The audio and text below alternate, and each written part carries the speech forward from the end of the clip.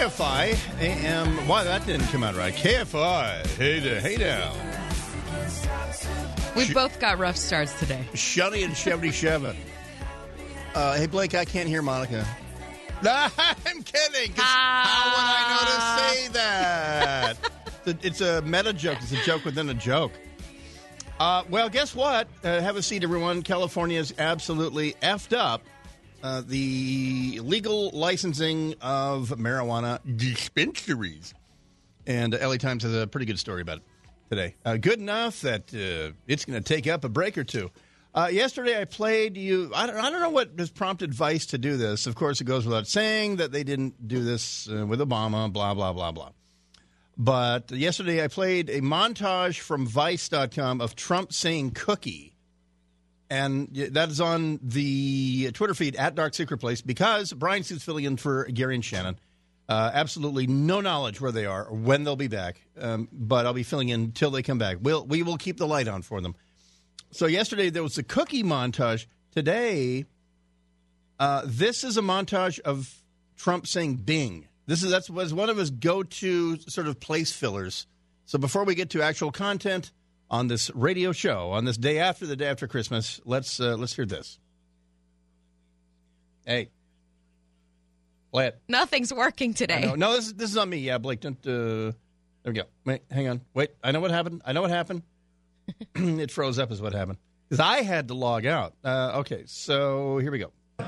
I love it. I'm sitting there tweeting. Bing, bing, bing. You press a button. Bing, bing. They all hand you checks. Bing, bing, bing, bing. We had our beautiful Marine standing there. Bing, bing, bing, bing. You know, in the old days, bing, bong. You know, with the map. Bing, bing, bing. Little mouth on him. Bing, bing, bing. Bing, bing, bing, bing, bing. Bing, bing, bing. They're cleaning up. Fix it up. Bing, bing, bing. A 14-point plan. Bing, bing, bing. Anthony Weiner. You know, the little bing, bing, bing. Everyone's attacked me has gone bing. Everyone else, bing. Where have they gone? Bing. Wow, what a tackle. Bing. Playing cards. Bing, bing, bing. Those tunnels. Bing, boom. Right under the toilet. Bing, boom. Right up. Bing. Like a rocket ship, except in the wrong direction. I'd fly over, drop them right on top. You know, just bing. They want me to use the pump because the other one, which I really like better than going bing, bing, bing. It's like puppets. Bing, bing, bing, bing, bong, bong, bing, bing, bing. The bing, bing, bang, bang, boom. I was imitating puppets, and I said, maybe I shouldn't do that anymore. Bye, bing, bing. That's the end of that. You know, it's the only thing he can say. If that's not a ringtone by the end of today, then there's something wrong with Vice. They just don't get it. So, or the cookie thing. So there is that. Well, we're going to get to why millennials are the most scammed online, and it shouldn't be a mystery, but CNBC has a story about it. Really, really interesting. Plus, it's a great chance for us to mock millennials, which is what we do. And a local crime, mother and child murdered in Van Nuys. Andrew Mullenbeck is on that. It's still very early in the reporting, except that we do know right off the bat that so far LAPD is saying that the father is being cooperative, wasn't present, and is not a suspect. So that'll be an aspect of that as well. So we are on that, as well as everything else that normally Swamp Watch. It's Swamp Watch Thursdays. So we'll get to that. Well, every day is Swamp Watch. So we'll get to all of that today on the Gary and Shannon show. And where was not that I'll get into this a little later on, but so yesterday, you know, we're tracking Air Force One on its way to Iraq, which in itself was a really pretty significant event because it's never been done before. And it was close. I follow a couple people on social media who do nothing apparently but sit in the basement of the science building and use open source information to track military aircraft or Air Force One or whatever. They've been close in the past. But yesterday it should concern the Secret Service that pretty much from takeoff time in D.C. to the point where Air Force One was visibly confirmed as flying over Ireland, the Secret Service should be concerned about the ability to track Air Force One. Because if you know, like I say, if you you underestimate your enemy at your own risk. If you gave ISIS, who still exists in Iraq, if you gave them a 7-hour heads up that Air Force One would be landing possibly in Iraq, then they're not idiots. One of them would figure out there's one of two places he's going, Baghdad or al-Assad, the huge American base there. So you would get two teams of 4 idiots at each place. And at some point, because here's the thing about when you fly into Baghdad, whether it's C-130 or Air Force One or whatever, at some point the aircraft flies in. In my case, I had a flight where the guy dropped down to palm tree level about 10 miles outside of Baghdad, then popped up and landed. There's civilian airline traffic that flies in and out of Baghdad International Airport, and at about 10,000 feet, they begin a spiral descent, a very steep spiral descent, in the false notion that somehow is going to decoy a shoulder-fired anti-aircraft missile, which have been used in that theater. So anyway, but at some point, the aircraft has to land like an aircraft. And so if you gave a terrorist group 7 hours heads up, if you gave the Taliban a 7-hour heads up to put a team in the hills around Bagram or maybe close to Bagram outside of Kabul or at Baghdad, you're putting the VIP at significant risk. So there is that. But that's the kind of thing that, like, I talk about on Saturday nights on Dark Secret Place. Most people... most of the left yesterday were on the Trump hasn't visited the troops. This is the longest. This is 2 years, and this is the longest that the president hasn't visited the troops. And I'm air-fingering that. And right as they were saying that, we get the word, and I got the word and said it here on KFI hours before, that the president's on his way to the Middle East, probably going to visit the troops, air fingers. And so then the president visits the troops at al-Assad and then refuels at Ramstein in Germany. And what do we get? You get that he didn't do it right, and he effed it up. And he revealed that there was a SEAL team in Iraq, which was, let me start with that, because that's the most laughable one. There was a picture, there was a posed picture where a bunch of Navy SEALs posed with the president, and they had their combat gear on, and they weren't exactly the saltiest, beardiest guys around.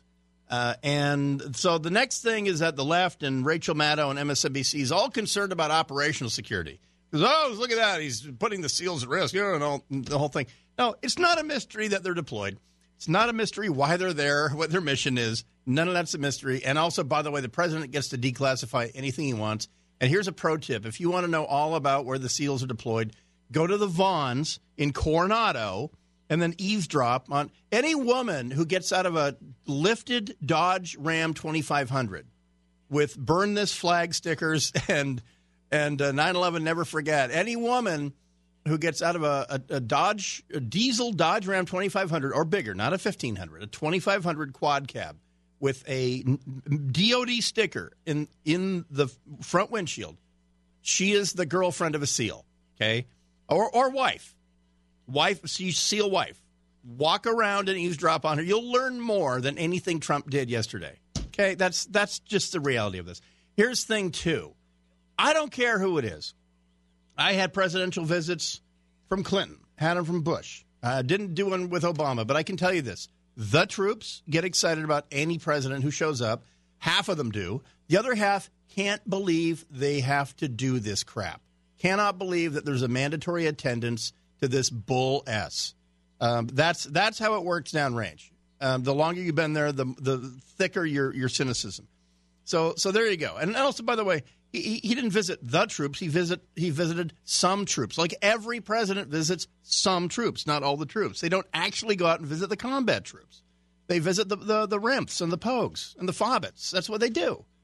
Of course, they're all heroes, and I thank them for their service. But that's the bottom line. For most people deployed, it's a pain in the ass when a VIP comes downrange.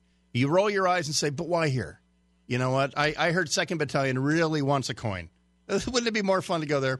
Back right after this, I have to close this thought out or else I can't move on. Bryan Suits filling in for Gary and Shannon on The Gary and Shannon Show, KFI AM 640, more stimulating talk. And I want to feel something again. I just want to feel something again. Won't you help me sober up? KFI, AM 640, more stimulating talk. It is the Gary and Shannon show. Gary and Shannon are out. You don't get to know when they're coming back. Bryan Suit's filling in for them. And now today, dealing with the aftermath of Trump, who hates the troops, never visited the troops till he visited the troops. But now today, he didn't do it right. He was like Geraldo, giving up tactical maps and things like that. And so just to dispel some myths for all of ye, here's the bottom line and the whole truth. Every president uses the troops as a prop. Like I was in here for Tactical Thursday with Bill Handel at 9 a.m. And so I'll repeat what I said because I apologize because I know you were all listening. That it's a bother to most troops, but if you're in the middle of boredom, you know, if a VIP visits and you get to choose to go or not, most people are excited. It's not like the Dallas Cowboys cheerleaders, but in full disclosure, when I was in Bosnia, we got the Cardinals cheerleaders. That's what a backwater mention that was, right? And so the deal is presidents come, they visit the troops. Are they doing it because they really honestly care about the troops? Well, they do know they're not visiting. They're visiting a headquarters base. They're visiting the tent pole, the flagpole. And they're dealing with troops who are not out there in the grind of daily combat unless, of course, they make a request to their advance team and say, hey, make sure you go out to some far-flung, dust-choked fob and you pull a platoon of guys that have been in combat for 6 months, pull them back off the line, bring them back here. I want a private meeting with them. To my knowledge, no president has done that since World War II, okay? No president has done that since Whiskey, Whiskey, Deuce. Because I don't know that they don't know that. You know, George Bush was a fighter pilot. I don't know that he would know, anything about, what I'm describing. Or that a general or an aide would say, well, I ain't saying nothing there, POTUS, but if I were you, I would specifically request for, whatever. That's not what happens. They land at a base big enough to handle a 747. Why they do that, I don't know. I mean, like I said, like I said this morning, what I would do as a president is I'd leave the 747 in Warsaw, or Sofia, Bulgaria, some other NATO country. And then I would downsize to a C-17. I mean, like Hillary and Madeleine Albright and others, they would fly into Bosnia in C-17s, or even smaller. Wesley Clark used to fly in a twin, what's called a C-12, which is a Beechcraft, King Air, twin-engine Beechcraft, right? But they don't. They have to fly into the 747, and they're told you have to fly in the 747 and the whole thing. So they fly in the most obvious plane on the face of the earth, and they make an address, and they use the troops as props. I mean, this is nonpartisan of me telling you this. This is from the perspective of a guy who had to sit through this at Thanksgiving in 1990. And I got to say, I want to say, when George W. Bush and his wife came to Saudi Arabia, it was very low-key. Because even the Secret Service was in the background, and Delta Force was doing most of the security, but they did minimal security. We actually were allowed to be walking around with a weapon and one magazine. It couldn't be in the weapon, but we were on a base. So George W. Bush he ate Thanksgiving dinner and he moved around, and it was really low key. And he was wearing the same camouflage we were. Jay Leno came out. Steve Martin and his wife came out, and they were not allowed to do a comedy show. So they literally went from tank to tank, and they stood on the back there. That was extremely cool, and someday I will be able to thank Steve Martin personally for that. But from that point forward, Clinton used troops as props. Bush used troops as props. Presidents use troops as props, especially since we're now no longer in the Vietnam era. We're now in an era where the troops have the highest approval rating of any constituent body in this country, and so governors use uniformed troops, National Guard guys as props. You're used, okay, and so the controversy is that when the president came back upstream to Ramstein I don't know what time it was. It looked like it was early in the morning or very late at night, and there was a bunch of Ramstein people who are what's called permanent party. They live there. They're not deployed. They're not combat troops deployed downrange. They live in Germany. They live at Ramstein. They have families going to schools. They have Mercedes. They have Porsches. They live in Germany. They are based there. And some of them had Trump hats and Trump flags because and that doesn't make it a campaign visit. It's still called a command visit. It's the president in his role as the commander-in-chief. Full stop.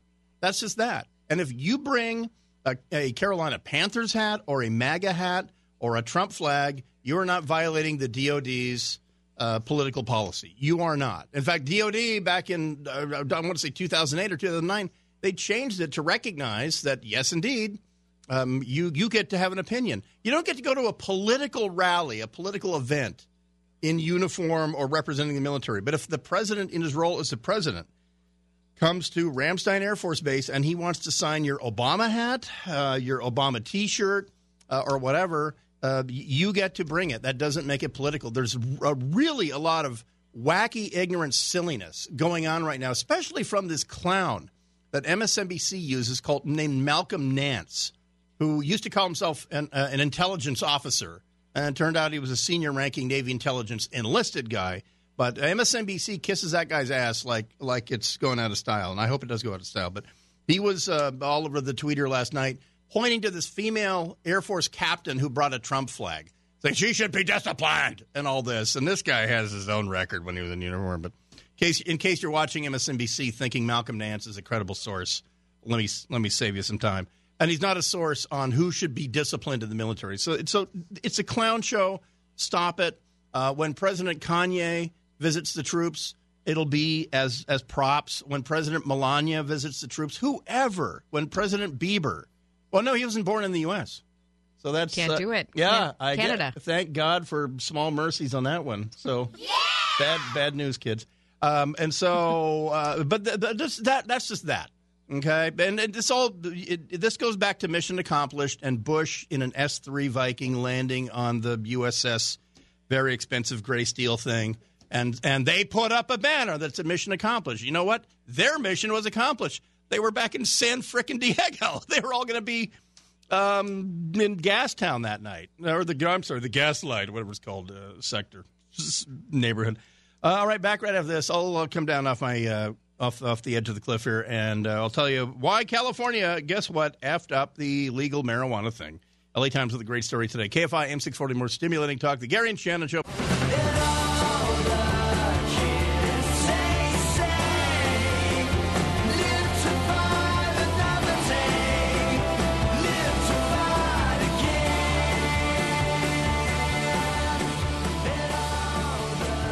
KFI AM 640 more stimulating talk. It is the Gary and Shannon Show. Bryan Suits filling in for Gary and Shannon. California messed up. Guess what? California messed up the whole legalized marijuana thing. So we'll get to that here in just a second. Just a programming note. The ServPro First Responder Bowl was actually canceled. The Lightning, I forget who was in it at this point now. Boise State and someone or something like that. Yeah, Boston College and Boise State. It was at the Cotton Bowl in Dallas, and there was so much lightning, and it was delayed for so long that they wound up canceling the bowl game. And, of course, dozens of people asked, well, when's it going to be rescheduled? And they just went for the refund on that one. So I have no idea.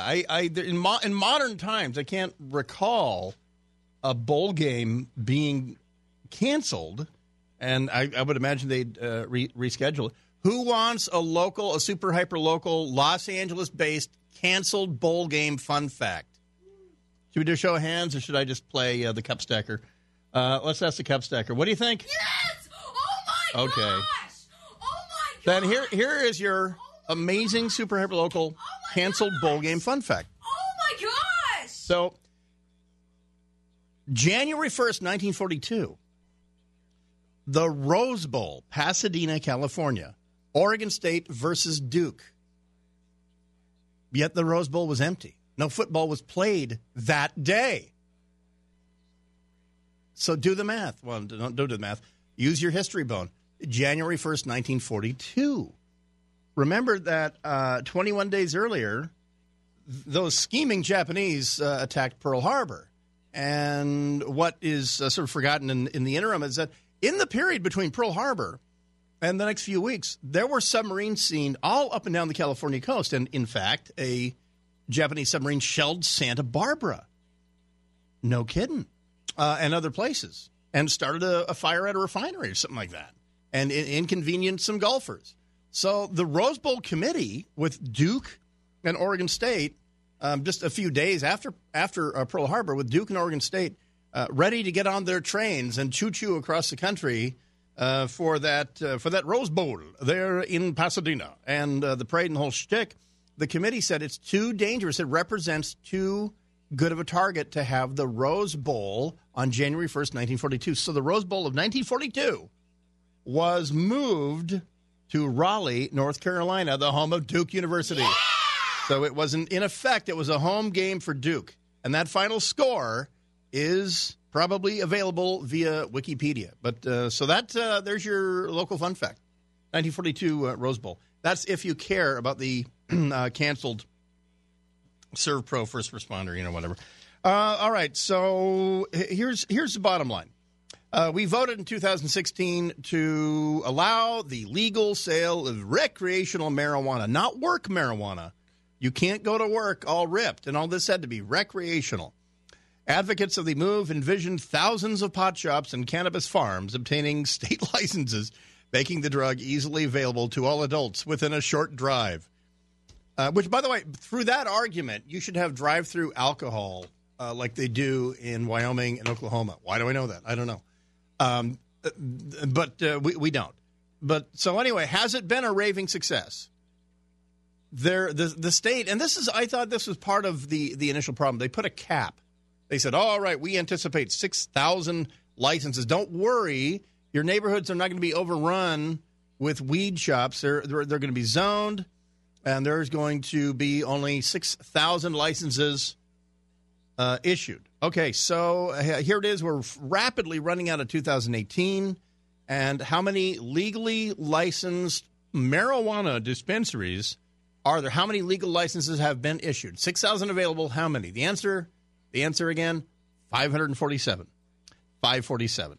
Now, wait, that's insane. It's a license to print money, to legally sell the ganja, the J, the weed, the green, to legally sell that. That would be a license to print money, wouldn't it? Well, only if that license came along with exorbitant taxes. If marijuana was taxed like athletic socks, there would be 6,000 pot dispensaries in California. And a lot of people would be walking through that door, and they'd be paying a lot of state taxes. But what California's done, and this is the bottom line up front, is that they baked into the cake of legal marijuana so many regulations and so many taxes, and they took away the stick. But they taxed the carrot so badly that no one cares about the stick. Because in my really stretched marijuana metaphor, I'm talking about jail or criminality. Okay, well, so by the end of 2016 and 17, it was pretty clear that these things were failing for one reason. Because there was no incentive to do it legally. Because the marijuana, and I don't partake in the sticky icky as Joey Murata says, because he did a search for colloquialisms, that it literally has not priced out marijuana dealers. Since you weren't going to jail when you went to your dealer, Javier or Thor or Matsumoto, I don't want to be racist. Since you didn't go to jail for buying pot from a dude with the green, and it was way cheaper, why would you do it legally and pay 4 times as much? Just because it's air fingers legal. It was virtually legal 2 years ago anyway. So that's what California fails to understand about business and incentive and carrots and sticks, is that you began whittling the stick down 20 years ago. And by 2016, it was basically a toothpick and a piece of fettuccine. And so the incentive to do it legally, and then, of course, the thinking up in Sacramento was, well, now that we have them, we'll tax the living feces out of this. And then their money will be their money will turn into our revenue. The reason it hasn't happened because they don't understand there was no incentive to stop seeing your dealers, especially when the pot at the legal dispensaries was so expensive. We'll break down some of the numbers here because you have to understand if you're eating the fruitcake and you're wondering why it's even worse than normal fruitcakes, then you need to know what went into that recipe. So the LA Times with this story today. This is the Gary and Shannon Show. Bryan Suits filling in KFI AM 640. More stimulating talk.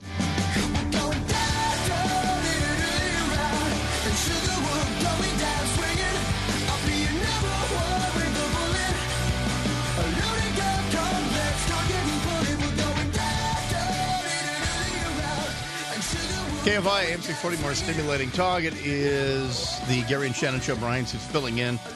Well, let's do the math. Let's roll up the bottom lines here and find out whether this grand experiment called legalized marijuana is actually working out. The quick version is no, for a couple of reasons. The primary reason, well, there's two basic reasons. One is that it is still illegal to be selling marijuana without a license. That law is virtually unenforced. That would have been nice for the people who went the extra mile and got what's called the dual license, the state and the city that they're in. They did it with a reasonable expectation that the state of California would do its basic duty, local law enforcement, et cetera, and actually enforce the law against illegally selling marijuana. That's not happening. So that's on the state, which told us this would be a resounding success. And reason number two is because of the taxation. So, Producer Joey, we're going to get the local president of NAMBLA at 12:30. And I don't know why you think that's appropriate. It's got nothing. Not NAMBLA. No, not NAMBLA. This is for NORML. Oh, yes. National Organization for the Reform of Marijuana Laws. That's correct. Yeah. Oh, yeah. Way different. Yeah. My bad. Yeah. Whew. But he one or two letters wrong. He'll be set to be with us in the 12 o'clock hour. You're an accessory. And so this is so that you can win this debate with your friends who are saying, yes, but now that marijuana is legal, the state is making money hand over fist. Here's how it works. At the first year of license sales comes to a close, California's legal market hasn't performed as state officials and the cannabis industry had hoped. And remember who was the white knight on this. He's going to be governor in a couple days because he mistook his experience in San Francisco that it would be extrapolated into a larger statewide success. So he has to answer for this. This is his baby. Retail, and that's Gavin Newsom, by the way, or Hairdo McGungrab. Retailers and growers say they've been stunted by complex regulations, high taxes, and decisions by most cities to ban cannabis shops. So that's the key that you have to keep in mind. Number one, it required what's called dual licensing. If your city said NO spells no to you selling the ganja, then you could take your state license and you could do personal hygiene with it because that was all it was worth. And here's how it boils down. There's 88 cities in the county of Los Angeles. 82 of them have banned pot shops. So that kind of boils it down a little bit there, don't it? So this is part of the reason that there's 6,000 available licenses and only 547 have even been and it's not a matter of them not granting them. It's that people who want to make money on this see the inherent problems and they don't do it. Tax-wise, here's how this boils down. By the way, the highest taxes on the pot are in the state of Washington, who also incorrectly thought they'd be making tax revenue hand over fist. 37% sales and excise taxes. California is 15%, but that's deceptive because there's a whole lot else going on there. Alex Traverso, spokesman for the state's Bureau of Cannabis Control, referring to the requirement that cannabis businesses get permission from the state and the city, he said, quote, "I think we all wish we could license more businesses, but our system is based on dual licensing and local control," close quote. Well, did you think of that? Did you even wargame that out when you wrote that measure? Or you wrote the skeleton of the administration that was going to be administering this? As I say, less than 20% of cities in California, 89 out of 482, allow retail shops to sell cannabis for recreational use. 82 of L.A. County's 88 cities prohibit retail sales. We're in one here in Burbank. Go. By the way, on your own phone, zoom out so that you can get everything from Santa Barbara to Orange County, and look for pot dispensary. Okay, don't do pot. In fact, don't do pot because you get Pottery Barn, which is a fine place. Do marijuana dispensary, and you'll see there should be 300. There should be as many as there are Starbucks around here, but there's not. There are some very creative names, however. A owner of a Wilmington pot store, Delta 9 THC, this would be Javier Montez. He spells out the problem as a legal business owner selling a legal product. He spells it out in a way that no one for the state could. He's struggling to compete with a large illicit market unburdened by the taxes he pays as a licensed business. He says, quote, because we're up against high taxes and the proliferation of illegal shops, it is difficult right now. We expected lines out of our doors, but unfortunately the underground market was already conducting commercial cannabis activity and are continuing to do so. Close quote. Mr. Montez, who received his city and state licenses back in January, said his business faces a 15% state excise tax, a 10% recreational marijuana tax by the city of L.A., a 9.5% sales tax by the county and state, and a markup of more than 34% for a total. So you go legally into his place, and you're paying 34% more than if you just, go to the guy you've been seeing for years. And since you're not going to be prosecuted for that anyway, why pay 34% more? Mr. Montez says there isn't enough enforcement against illegal operators, and the hard times have caused him to cut the number of employees at his shop in half this year from 24 to 12. So you understand how this works. It's supply and demand. This is so simple. And I'm pretty sure that Gavin I know he played baseball in college, but even at Santa Clara, they expect you to occasionally darken the doorstep of a classroom, right? My daughter understands this, and she sells eggs at Ray's Farm Eggs on Facebook. Ray's Farm Eggs. It's supply and demand. You have to either manufacture the demand through clever advertising or cute pictures or the ability to meet a chicken, or you have to kill all the chickens for 100 miles. One of the two, or whatever, right? In this case, the demand hasn't changed because if they're not enforcing the laws, because we decriminalized pot in California, part of this, it would have worked had they recriminalized certain possession levels and all that. There's no incentive to pay 34% more. And you and I know this because it's Thursday, it's 2 days after Christmas, and you're at work. I'm at work. Look, we're busting ass. We're putting steaks in the freezer. We understand how business works. Gavin didn't get why this wouldn't work. And you know what?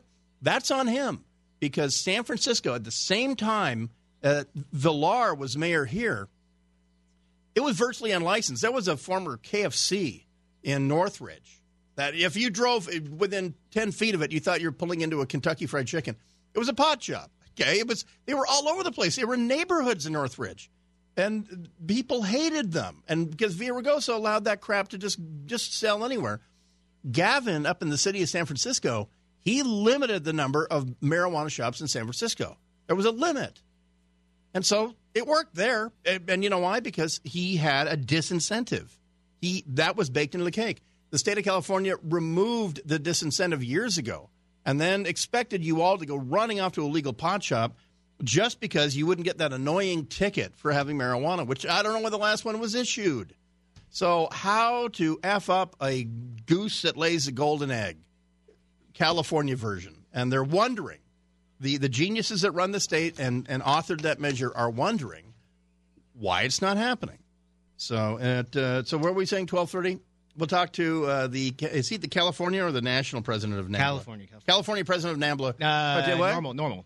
National Organization for the Reform of Marijuana Laws. We'll talk to him at 12:30 about this. But you get the bottom line here. High taxes for the legal stuff, virtually non-enforcement for the illegal stuff. It boils down to that. There, I saved you 20 minutes of reading an LA Times story, and I think 50 cents.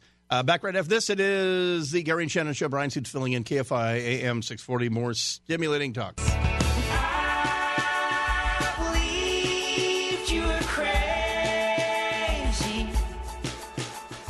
You believed you loved me. You and me were AM, 640 more stimulating talk. It is the Gary and Shannon Show. Bryan Suits filling in a little later on today. We will talk to Andrew Molomack, this double murder of Van Nuys. Still trying to put some flesh on those bones. Except there's a father. He's the one who reported it. LAPD saying he's not a suspect. So there's that. Well, you millennials are just geniuses. And again, before I move on. Yeah, so we'll talk to the California president of the National Organization for the Reform of Marijuana Laws, who pretty much got what he wanted in this, but he'll help us parse through why it's failing in California, why there are not more pot shops. But if I sat down, and I mean, if I almost feel like doing a blind test on this with my daughter and saying, okay, we're going to legalize a thing that's been illegal. However, we haven't been enforcing that law for years, so people don't have an incentive to they don't have a disincentive to break the law. Or we're going to make that thing legal. And the only benefit is that the now virtually unenforced law won't apply to you because you'll be legal. And you're going to pay way, way more for that thing. Like, whatever, Three Musketeers bars. It doesn't matter that it's marijuana. It can be whatever. And she would see through the inanity of that would not succeed in a business sense. And that's why it's not. And there's no complexity to this. There's no need for commissions or studies or anything. If you put this business plan in front of anybody, and look, we had it. The reason I voted no on that was because I knew it wasn't really actually monetizing marijuana. If there's not a stick, then it doesn't matter that the carrot's legal. I'm going to go to my carrot dealer.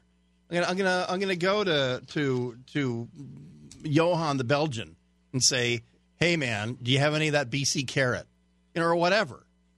Because there's no disincentive. He can even put a sign up: illegal carrots here by Johan of Belgium, and there's not going to be a cop there. If the state doesn't do its part and call something that's illegal, I mean, but we decriminalize it. And what they were afraid of doing was recriminalizing something that was legal. But the argument was pretty simple. It's, look, we're going to pass this package of laws, and we're going to put marijuana back to where it was 30 years ago or whatever, but it won't matter. It only applies if you buy it from an unlicensed dealer because it's legal. It doesn't need to be decriminalized anymore because it'll be legal. However, you're going to pay up to 35% more for these carrots than Johan's carrots. It's from the same farm, or a better farm, actually, because there's no OSHA at where he grows his. There's no state inspections or anything. So it's a mystery to me why it's a mystery to California. It's a mystery, but then again, we've solved it because it's not run like a business. Considering that we're living in a state with the largest retirement fund on earth, two of them, CalPERS and CalSTRS, they don't automatically fund it every year. They assume, I'm not making this up, this is according to John Chung, used to be the comptroller, they assume a 10% return, no matter what the economy is. State of California assumes a 10% return on those two retirement funds. And they don't finance it. They don't automatically fund it every year, just like every other state in this country does. First thing they do, when the taxes come in, you fund the retirement fund. We don't do that. We kick it down the road, and we assume a 10% return every year. And so imagine the shock on most Californians' faces when they learned that said retirement funds, according to John Chung, are $400 billion plus underfunded. Joke's on you when you retire to Idaho. They're Honky McGill driving around paying into CalPERS or whatever, or fire person. Whoever you are, if you're relying on that fund, whatever, theoretically you're going to get paid. But at some point, someday, the music stops and we got to find a $400 billion chair, and it just ain't there. And the state can't declare bankruptcy. It's literally unconstitutional. So that, believe it or not, that state, a state that plans so badly, a state that budgets so horribly, came up with that measure last year thinking that this would legalize marijuana and make it economically viable. So there's that. I would imagine, I don't know how many millennials clicked on that particular clickbait, but CNBC says the following: millennials are more prone to lose money in financial scams than their elders, according to newly released government data. And as I said, and I apologize if I made a bad joke and Bill didn't know what Rickrolling was, I apologize. But a friend of mine, a great Twitter feed, Iowa Hawk blog, he said that he attributed the millennial naivete about scams to the decline in Rickrolling. And if you know what that is, then you get the point. If you don't know what Rickrolling is, there was a thing, I don't know, 10 years ago. It came and went. But there was a thing when social media first began its initial wave of adoption and melding the Borg into our brains that we all feel like we have to tell each other what the hell we're eating every single day and all that crap. There was a thing. The first clickbait came up, 10 years ago. And it was funny. It was basically like when you knock on someone's door, then you run away. There's a name for it. Can't use it. But what's it called? When you there's a okay. I don't want to put you in that position. So clickbaiting is basically that. Rickrolling is doing that. Gotcha. So you send someone a link. This is an amazing video. You've got to see this. Very enticing. And you click on it, and it starts with a boa constrictor playing the snare drums. And about 10 seconds into it, Rick Astley singing "Never Gonna Give You Up" comes on.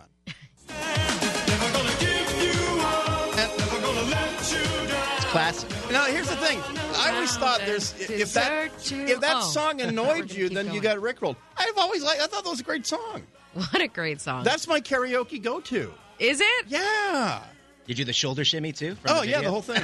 Never gonna give you. It's great. It's the best, right?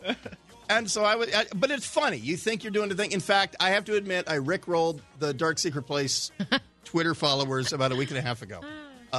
Because anytime you get it, you feel like, I got to pass this on. And so I did it. And it's also, and you know what this reminds me of? This makes me sad. Because the greatest karaoke place, really in all of Los Angeles, was Dimples. And it used to be right across the street. And you could go, it's like Leno went there to get away from people. A lot of celebrities went there. It was just a really, really grungy dive bar of a place. Dimples, right across the street. It was the greatest karaoke bar in L.A. And now it's a food hole. Whole Foods. So anyway, so that's my karaoke story.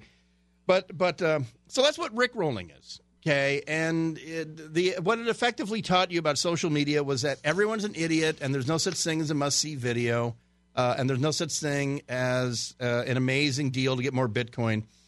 And so millennials, because millennials have not been subjected to Rickrolling, they will click on absolutely anything. The Federal Trade Commission reported last week in its annual data summary of consumer complaints that 40% of Americans in their 20s who reported fraud in 2017 also said they lost money. By contrast, only 18% of victims aged 70 or older reported losing money. And we always have that stereotype that it's the old people, that are giving money to the poor son of the Nigerian Minister of Finance who's going to give you $100 million and all that. I think because that came up 20 years ago. And we heard all those horror stories. That's why older people don't bite it. We think that they're internet naive. But once you survive that Nigerian Ministry of Finance scam, you never go back. The millennials have never seen that. Back right after this, it is the Gary and Shannon Show. Bryan Suits filling in. And the president's former lawyer, Michael Cohen, claims that he wasn't in Prague in August of 2016. His son was being recruited by USC. But today we find out his cell phone says something else. That and more Rickrolling right after this. KFI AM 640, more stimulating talk. You're making it so easy to throw myself away, and so it goes. We found our sweet disaster. KFI AM 640, more stimulating talk. It is the Gary and Shannon Show. Bryan Suits filling in for Gary and Shannon. And we were talking about how millennials, who frankly, they haven't had Lucy pull the football away as you're lining up for the field goal. That was an important life lesson that Peanuts, I think, gave us all. Don't trust women. But secondly, be ready for someone to pull the football away. And so in the snowflake world where nothing bad can happen, and we've stopped Rickrolling, Now, there's been a federal ban on rickrolling now for a decade. So that's the FTC saying that, guess what, millennials are the most scammed. But I would say this. I don't know if they've archived this or they've been doing this research for a long time. But in general, aren't younger people less savvy about scams and things like that than older people? I mean, weren't there people buying, snake oil 100 years ago or 150 years ago? Well, the older people were saying, turns out it doesn't cure anything. I don't know. Not quite sure. So the president's former lawyer, Michael Cohen, he's going to be doing jail time. He reports in I think March or something like that, and it's going to be one of those. It's going to be like a federal, one of those day camps like they have up in Dublin, California, and there's more though. In the Russian collusion stories that started in 2015 and 2016, well before November of 2016, there was a report that Michael Cohen personally had visited Prague, and in Prague met with Russians, representatives of Russian intelligence, who were purported to have offered more intelligence than Hillary Clinton and all that. And Michael Cohen, being a very wealthy guy and all that, didn't make him very worldly. He evidently, I tend to believe this. I tend to believe their story that they honestly really didn't know that it was frankly illegal to get classified information from foreign intelligence services for a American presidential candidate. And the curious timing of the release of Hillary's emails from Wikipedia, following Trump calling for that was, I thought, sort of an alarm bell that most people didn't catch. And I guess I'm assuming too much. Let me start at the beginning with two things. If you think that Edward Snowden is a whistleblower, then punch yourself so that I don't have to chase you around, find you, and do it myself. He's a spy. Okay, he's not a whistleblower. He is a spy. That's what Edward Snowden is. Thing two, Wikipedia is not speaking truth to power. It is a front for Russian intelligence. Or you go on Wikipedia and you show me all of those financial documents that show Vladimir Putin's secret holdings. Right? If you do that, I'll agree that maybe they're whistleblowers. But since that would be a waste of your time and mine, let's just accept now that Wikipedia is a front organization. It's a portal for Russian intelligence. And you know what that would make Sean Hannity? It would make him a moron for traveling to London and going to the Ecuadorian embassy and hugging it out with Julian Assange. So now you're all adults. Now you all took the red pill, and you're all outside the matrix, okay? So there you go. So Michael Cohen denied that he went to Prague, though there are open source aviation records showing he's a rich guy. He travels on NetJet and all the different rent a Gulfstream services. He has been cooperating with the Mueller investigation since he pleaded guilty on August 21st. If foreign intelligence intercepts are accurate, his cell phone pinged off cell towers in Prague in the late summer 2016, in fact, in August, at the height of the presidential campaign. So by August of 2016, recall, the Republican Party had a candidate.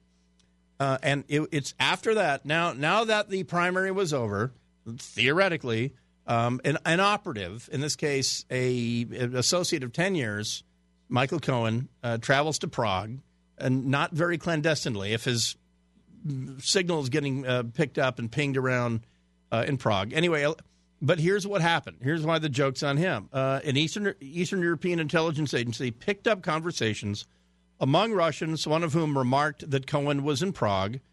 Two people familiar with this incident said, McClatchy's reporting today that the Cohen cell phone was in Prague in August of 2016 when he says he wasn't. But his cell phone says that he was. So where does he say he was, by the way, in August 2016? His official story, and I'm not going to go into sources and methods. His official story was that he was here. For the weekend that he was supposedly in Prague, he escorted his son here because USC was recruiting his son for baseball. That's the story. Bounce that story off a certain unnamed university somewhere in downtown, and you get crickets. And I don't know if it's different at USC, but the other word is, well, you don't recruit in August for baseball. It's not when you do that. So anyway, now you're up to speed. And I mean, I've been consistent on this, and the pieces seem to be falling into place, at least for Michael Cohen. For Cohen, it's not simply a matter of, well, they set you up and then they make you lie, then they charge you for the lie. I agree. I understand. That's how that works. And it shouldn't be news to anyone that if you lie to the FBI, that's a felony all unto itself. But there was evidence and there were eyewitness sightings and all this in 2016 that somebody from the campaign who resembled Michael Cohen was in Prague meeting with and here's why I feel like it's poor Michael Cohen. He was unaware of something. He was unaware of the fact that in Eastern Europe and in Western Europe, the intelligence agencies are all members of NATO, and they are all monitoring Russian communications, just like the Russians are monitoring their communications. And that you can't go to Prague and call the Russian consulate or Russian embassy without them listening in. So when an American cell phone registers on a Prague tower, Czech intelligence knows this. And when a fairly prominent American who might become more prominent very, very soon is there only for 2 days or 3 days, then yes, Czech intelligence is going to listen in. This, by the way, this is from McClatchy and Washington Post. So here's my caveat on this. Here's the asterisk. It may not be true. There, I said it. Back right after this, it is the Gary and Shannon Show. Bryan Suits filling in KFI AM 640. More stimulating talk.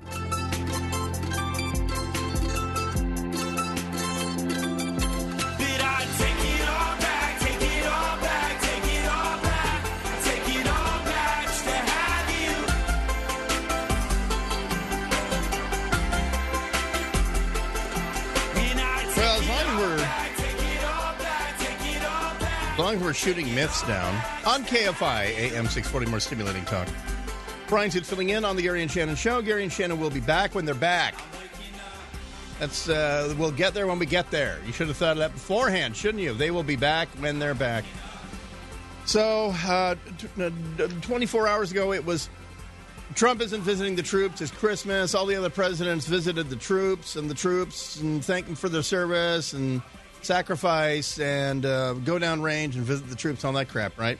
Today it's, well, he was revealing classified information, and the whole thing. So just for the fact, I mean, just for the record, as long as if you're playing the game of visiting the troops, and I'll tweet out my source here. It's The Hill. This is confirmed. Obama visited the troops each year at Christmas. Every year at Christmas, Obama visited the troops. He didn't miss a Christmas. You know, unlike Trump, who last year missed Christmas, Obama never missed visiting the troops at Christmas, and the troops never visited him. You know why? Because every year from 2009 to 2016, Obama visited the troops at Marine Corps Air Station, Kaneohe Bay, Hawaii. I'm not kidding. I'm going to tweet that out. That was his version of visiting the troops for Christmas. And if your criteria is go down range and walk a mile in their moccasins, one each, digital camouflage, then he failed. He never spent a Christmas out of the United States.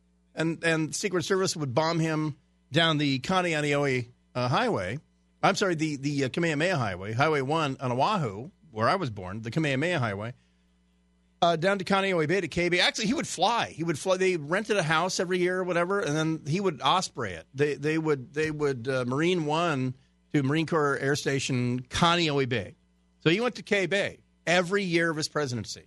So before you mount your high horse, you might want to let that horse run around a little bit, because Obama visited the troops every Christmas at the same place, at Kaneohe Bay Marine Corps Air Station in the United States. County of Oahu, state of Hawaii. So there you go. And yes, he did visit, and he did go downrange for other things, and all that. But if you were playing that game, that Trump didn't do it last year, but okay, he mailed it in yesterday. Well, okay, but just for the record, just acknowledge to me that you are aware that Obama's version of a Christmas visit to the troops was the same place for 8 years. Because, heck, he was in Hawaii anyway. And producer Joey is my witness. I'm tweeting that out right now. That's just the link. So there he goes, from the Hill. All right. Well, so we are going to talk to Andrew Mullenbeck about this double murder in Van Nuys. We'll get to that a little later on. And then we're going to talk to the president of California Normal here coming up at, when are we doing him? At 12:20 about this. Just because I can't put too fine a point on what a gigantic fail legalized marijuana has been in California. Like I say, you can salvage this is not the nose is not headed for the ground on this. It's salvageable, but what you have to do is give people a disincentive. So we will get to that with him, and so there you go. This is a big story. Bill Handel and I were talking about this, and I think he's going to have Mr. Thomas in tomorrow to talk politics. So I don't want to mail chicken block him on that one, but this is a big deal. Do you all know that we are now part of Super Tuesday? And Super Tuesday, of course, the out west here for the hodgepodge for the quilt of states that don't participate in Super Tuesday, it's been kind of a excitement kill. I'll say, because it seems like Super Tuesday is setting the nominee for the upcoming presidential election, and that we're out of it because our primary was so much later. And many West Coast states didn't participate in it. Now, the other states that did Super Tuesday, their whole thing was, well, we're counterbalanced by the size of California. That's why we've moved up our primary to March. We have to do this so that we matter. If we don't matter, then the candidates don't come and visit us, and we don't get a Trump 757 flying into poopy town Iowa or whatever. So we don't get candidates. No one pays attention to us because we grow pigs and corn because we're North Kiowa, Missouri, or whatever. So we are now effectively at 40 million people in the state of California. I'm no longer going to say 39 million. We're at 40 million people. We're holding steady at 59 counties. We're hands down the largest state in the union by any measurement you want to use. We're the fifth largest economy on earth. We're the largest in population, the whole thing. We could wipe our butts with Canada and whatever you want to put it. But our primary vote almost seems like it doesn't matter. So if you don't know this, it's going to be in March. What the effect of that, and I don't want to get into the nuts and bolts of radio, but there's an effect that we'll be feeling. Early voting in California's primary will overlap with the traditional early nominating contests in Iowa, New Hampshire, Nevada, and South Carolina. That could force the sprawling field of Democrats to navigate those states, as well as California's notoriously complex landscape, where campaigning is done through paid political ads. And this is where I guess I would have to talk to the Garcetti team, to Team Garcetti, and ask them, why is your boy running around New Hampshire when California is you can fit 30 New Hampshires? I'm highballing that. You could fit 50 New Hampshires into California. Why is he undergoing all that airfare? Why is he polluting? Why is he creating all that CO2? His campaign is killing one polar bear per day, man. Why isn't he just in California? He could actually do his job at the actual city hall in the actual city where he's allegedly mayor. And then in the afternoons, he could run around California. Because we now matter as much as New Hampshire. Our primary is going to be the same day. We're effectively going to have a nationwide primary. We're going to have the candidate on March 4th for both parties. So why – and this is what the other states are whining about. Because they're saying, well, now these candidates aren't going to visit New Hampshire or Iowa or any of them. Because why would you? Why would you go to a state of 6 million when there's 40 million in California? So this is going to be a watershed event in March. What you're going to hear, here's how this is going to work. This is how it's going to affect you coming up in about 2 months. I'm sorry, in 2020, in about a year and 3 months. It's that when they had those contests way before California, a lot of candidates between Super Tuesday and California would drop out.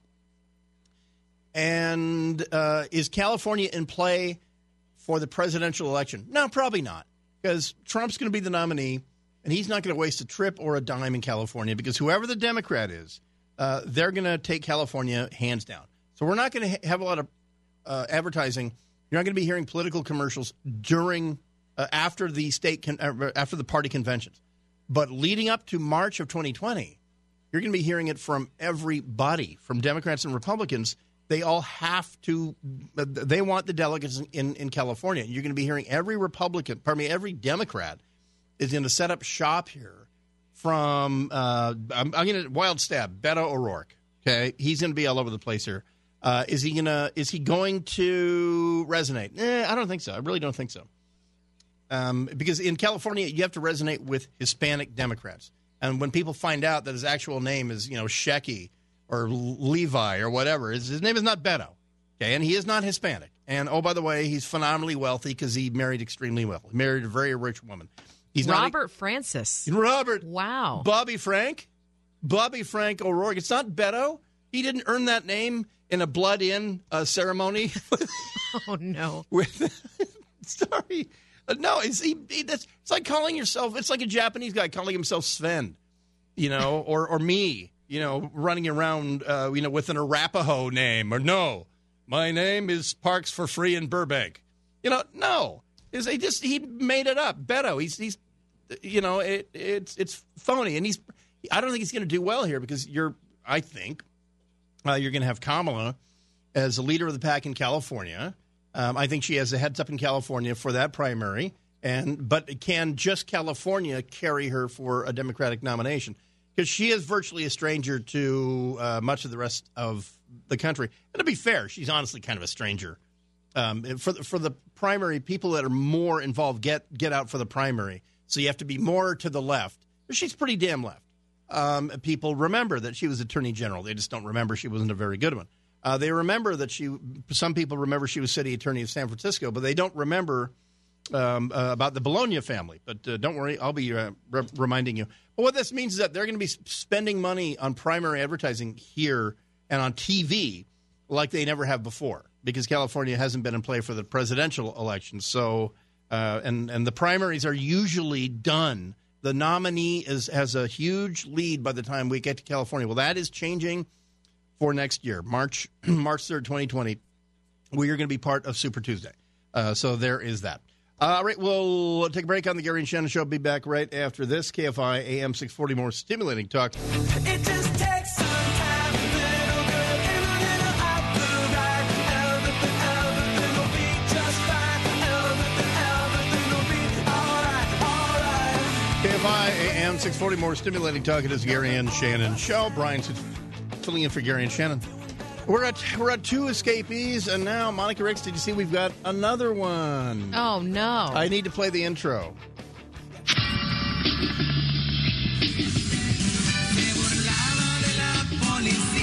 Bam! Just start blasting. Anybody there? No reason. You got a homicide, downtown division. Murder was the case that they gave me.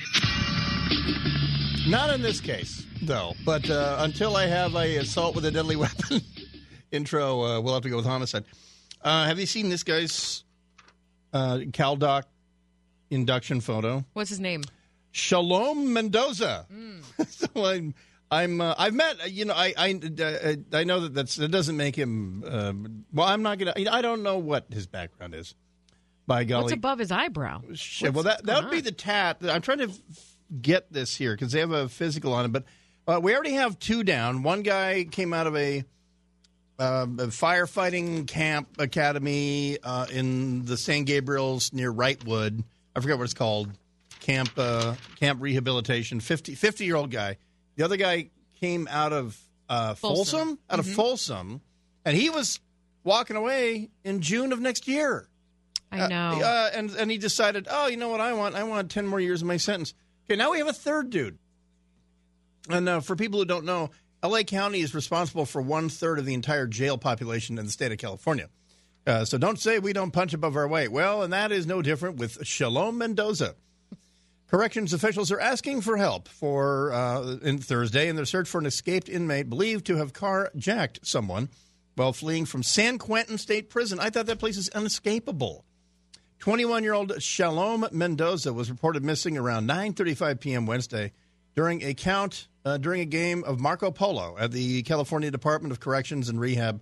An immediate search of the surrounding area, blah, blah, blah, did not locate Mendoza, who authorities believe carjacked a victim not far from the prison. Investigators are searching for a Toyota RAV4, year unknown, with California license plate 6 Sam Tom Zebra 502, 6 Sierra Tango Zulu 502, or for you civilians, 6 STZ 502. Toyota RAV4. Mendoza was sent to San Quentin Prison from L.A. County on December 20th, 2017. It was a rainy day. He was serving a 5-year sentence for use of a deadly weapon during a carjacking/attempted carjacking and evading or attempting to evade a peace officer while driving recklessly. Am I nuts? I remember this pursuit. Oh, my God. Anyway.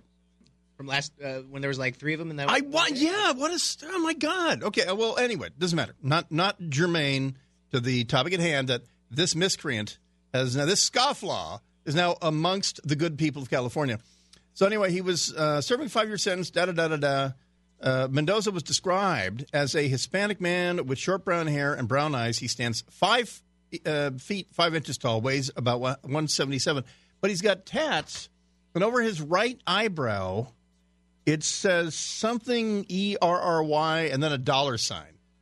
And so I think it says dirty money. That's exactly what it Oh, says. Yeah, Lord. yeah, dirty money. Yo, girl, swipe left on me. Well, It's gonna make it- swiping left is a no. So Oh, swipe right on Yeah. me. It's going to rain. It's going to rain fat stacks Ew. when dirty money, God. dirty money, single, no baby mamas, no shorties at all. we don't know that. I don't We smoke. have no idea what Dirty So- Money's been up to before he got locked up. Oh my God! What we do? Carjacking/attempted carjacking. So anyway, anyone who sees Shalom Mendoza was asked to contact law enforcement or call 911. Whatever you do, don't yell Shalom.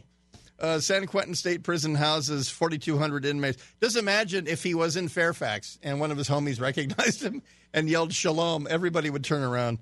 That's a stereotype. I apologize for that. So again, for the record, San Quentin, the Q, as it's known, was opened in 1852, California's oldest state prison, but not immortalized in song like Folsom. Anyway, 4,200 inmates. Every single one of them deserves to be there, but thank you, Prop 47 and 57. So anyway, now Shalom Mendoza is out. And I don't know what he was going to... His sentence for this, he probably would have been back in county in a year or two, and then the revolving door would have hit him in the ass, and Shalom Mendoza would have gone back to Sylmar and said, Shalom! And that. So anyway, that's the third guy. We have third guys out there in the mix. 3 guys in the mix. We've got 2 whiteys and a Hispanic guy. So, yeah, 2 honky McGills. The Folsom guy's a white dude, right? And then Forest Fire Camp, 50-year-old guy. That's a white guy who looks like character actor Rod Steiger of the 60s. So we got 2 whiteys and a Hispanic guy, and I'm guessing they're out of the orange jumpsuits by now. So there we go. Back right after this, hour number 2, we're going to talk to the California president of NORML, the National Organization for the Reform of Marijuana Laws, which I thought would have factored itself out of existence because we legalized it. But California's found a way to screw up legal marijuana. That's like bankrupting a casino. Who would do that? KFI AM 640, more stimulating talk. I got a condo in Manhattan. Baby girl, what's happening? You and your ass invited. So gonna get to clapping. Go pop it for a plan. Pop it for me. Turn around and drop it for a plan. Drop it for me. I'll rent a beach house in Miami. Kendrick Lamar is huge. KFI AM 640, more stimulating talk. It is Gary and Shannon. I'm Gary Hoffman, and I'm Shannon Farron, and we're on vacation. We'll be back when we're back, and not a second before. We'll talk to Andrew Mullenbeck at 120 about the Van Nuys double murder. I'll give you those details here in just a second. And Dr. Dale Geringer of Normal, we'll talk to him about why legalized marijuana is a revenue fail in the state of California. And other stuff. And this this is sort of the other shoe that we always wait to drop in this. But the suspect in the killing of Newman PD Officer Ronil Singh up in Central California, in Stanislaus County, has not been named, but the suspect is said to be an illegal alien. So there is that. They also said that the suspect probably is still in Stanislaus County. You're the home of Modesto, and I lived there for a couple of years. And so more updates on that. There's great pictures, and I'll tweet those out if you haven't. Actually, I did tweet them out yesterday. There's a statewide be on the lookout for the suspect who they're still not naming. But the certain connections that certain fill-in radio hosts have with Stanislaus County Sheriff's Department and Modesto PD say that this was somebody who was a frequent flyer up there and probably should have been deported on several counts, but was not, and killed the officer. 2 days now? 2 days ago. So, and they did find his truck about 4 miles from the crime scene. The initial truck. Mm-hmm. That he was seen fleeing in. Okay. But yeah, they have reasons to believe that the suspect is still in Stanislaus County. So there you go. We'll have updates on that. And meanwhile, here in the Southland of Van Nuys, an investigation's underway after a mother and her 13-year-old son were found dead inside of a Van Nuys apartment. A man called LAPD around 11 p.m. last night after he walked into the apartment and discovered the bodies of his wife and son. Investigators said the deaths do not appear to be murder-suicide. They added that the father was cooperating with police and is not in custody, hasn't been detained, meaning is not a suspect. An investigation has continued into Thursday morning at the scene, 13,800 block of Oxnard, where coroner officials were expected to pick up the bodies today. LAPD Detective Megan Aguilar said the killings did not appear random. Either the victims or the location were targeted. The bodies have signs of trauma, but it's not yet clear how the victims died. So we'll have more from Andrew Mullenbeck on that a little later on. And I have no problem admitting that I'm not alone when I say that I do get more shocked when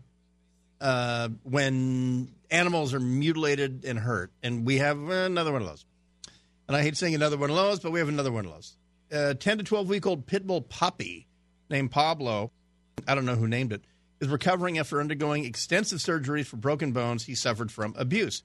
December 11th, Hancock Park, he was found by a dog named Roxy and her family. The pup was inside of a backpack with the muzzle taped shut. So I assume the intent was to suffocate the dog, except dogs can breathe through their nose.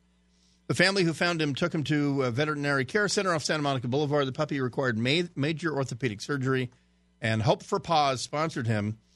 Dr. Lisa Yun said, "You would never even know that anything was wrong with him. He's the most loving, playful little guy. He tries to scamper about. He has a big splint on, but it doesn't stop him at all. He will lick every face of everyone that comes near him." And that's what sucks about that, is that dogs don't seek revenge. You know, if I would change that about dogs that get abused, it would be to give them a revenge streak. Because, and that's what really sucks about people that abuse their dogs, is that no matter what they do to the dog still wags its tail when it sees the person who's abusing them. So, F that person. That's what I say. Police are seeking additional victims of a dude with a fake badge in La Habra. Investigators are seeking possible additional victims of the La Habra flasher of the badge. This is a guy who assaulted, kidnapped, and by having a fake law enforcement badge. Authorities said the man, Cameron Abbas Muhammad, a 31-year-old, approached a woman in her mid-20s sitting alone in a courtyard at Fullerton High School around 2 a.m. on September 29th. He allegedly grabbed her and pulled her to the ground before forcing her towards his vehicle. The victim managed to escape and alert Fullerton police, who then collected DNA samples from her skin. Officials determined the perpetrator to be Kamran Abbas Mohammed. According to officials, La Habra police previously had arrested this dude in February on suspicion of possessing a forged official seal after conducting a search warrant of his home. 5 days earlier, somebody turned in a backpack to La Habra PD after finding it at Imperial Middle School. It contained what appeared to be a law enforcement badge that had Mohammed's photo along with a false name. The bag additionally contained his license, credit cards, handcuffs, and a stun gun. The agency added, but if you called Central Casting, if you called Props and said, yeah, we need a kidnapper kit pronto for NCIS Burbank, or whatever, that's what they would deliver, a backpack with, where are we going? Did a license, credit cards, fake badge, handcuffs, and a stun gun. He also allegedly possessed at his residence replica handguns, pepper spray, stun guns, rope, zip ties, and other binding materials, as well as multiple articles of tactical gear. So, again, that's ladies, that's a swipe left on that guy. But hobbies, collecting flex cuffs, real handcuffs, other ways of binding human beings. And I'm a collector of badges, sort of a hobby. Anyway, he was detained again on December 7th, a day after the Orange County DA's office charged him with 2 felony counts of possession of forged official seal. He remained in jail on $1 billion bail. His next court appearance was scheduled for Friday. So there you go. So he's in the Hooskow. I'm bearing the lead on this. The guy is in the Hooskow. But if ye women of La Habra, it seems to be what he's targeting. If you were approached by a man, and we don't have a physical on him, but if you were approached by a man who just made you hinky because the badge was a little plasticky and he was coming at you with flex ties, then you might want to contact the OC DA's office. That would be 714-834-3424. There's a lot of fours there. 714-834-3424. I'll try to come up with a mnemonic for that. But so anyway, you know what would fit would be dirtbag. If OCDA's office doesn't grab 714 dirtbag, then they're frankly just not doing their job. Come on, Spitzer. We'll be back right after this. It is the Gary and Shannon show. Gary Hoffman here, as well as Shannon Farron, and we'll be back right after this. KFI AM 640, more stimulating talk. So can we break this mold and set in motion something new? Forgetting KFI AM 640, more stimulating talk. It is the Gary and Shannon show. If you read the LA Times today, you'll see a article detailing how California's managed to mess up legal marijuana. And if you voted for that measure, you were promised just revenues just coming out of the wazoo. But California's found a way to screw that up. So helping us navigate this, Dr. Dale Geringer from the National Organization for the Reformation of Marijuana Laws. Did I say your name right? That's right. Hey, first question. Now that marijuana is legal in California, why do you guys even exist?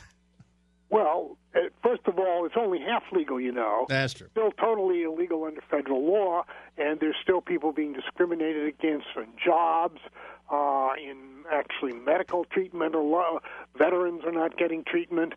There's a lot of problems still out there. But here in California, the bar is legalize it, and never mind the business model. Are you guys satisfied for citizens of California that it is de facto now completely legalized? Yeah, we're satisfied with that, but I think there's a problem with the prices out there and the costs due to the regulations and the taxes. And that is what. Have you read this LA Times article? Well, I mean, you're in it. You're quoted in it. Yeah, so I've read it. Yeah. Yeah. And I mean, this is what I don't get, because this was predictable in the language of the measure last year. If there was no disincentive to continue buying it illegally, why do they expect people to walk in and pay 34% more for it to be the legal weed? Well, that's a good question. We had misgivings about the bill as it was written. We backed it because it decriminalized marijuana and got a lot of people out of prison, and we thought that was really important to do. But we saw that there were a lot of complications with the taxes and regulations, and that it was going to be very hard to get longtime consumers to be satisfied with the new regulated system, which they're not. I mean, a lot of us are out there, relying on informal networks of homegrown supplies, which fortunately are to some extent legal. And do you think somewhere out there really is someone who said to their dealer, "I'm sorry, but until you're licensed, I shall have to opt for completely legal marijuana"? I mean, if you go to if you want to honk a fatty, you go to your old guy, and you're not going to be prosecuted anyway. You're just going to save 34%. That's true, actually. I think even the state authorities saw that this was coming. They predicted early on in their own reports that there would be at least as much use out of the legal market as in it, at least to begin with.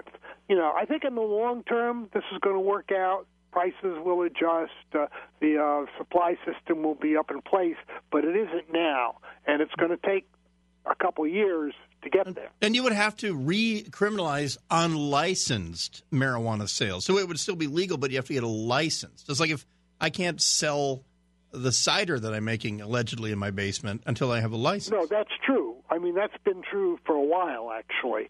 But it's going to be enforced, I think, more rigorously starting in January, because up until January of 2019, there's still been some remnants of our old medical marijuana law that we had hanging around there, and which was a very loose law and allowed all of these shops to sort of open up wherever they could find an empty shopping center around the state. Those places have sort of had a legal hook to defend themselves, but that's disappearing in January 9th, actually. Yeah. And we expect there will be some sort of a crackdown then, but I don't think a crackdown is going to be very effective unless there is adequate legal supply. And unfortunately, according to the latest data here, we only have like 547 licensed dispensaries in the entire state, and there were over 2,000 of them operating under the old medical marijuana system before.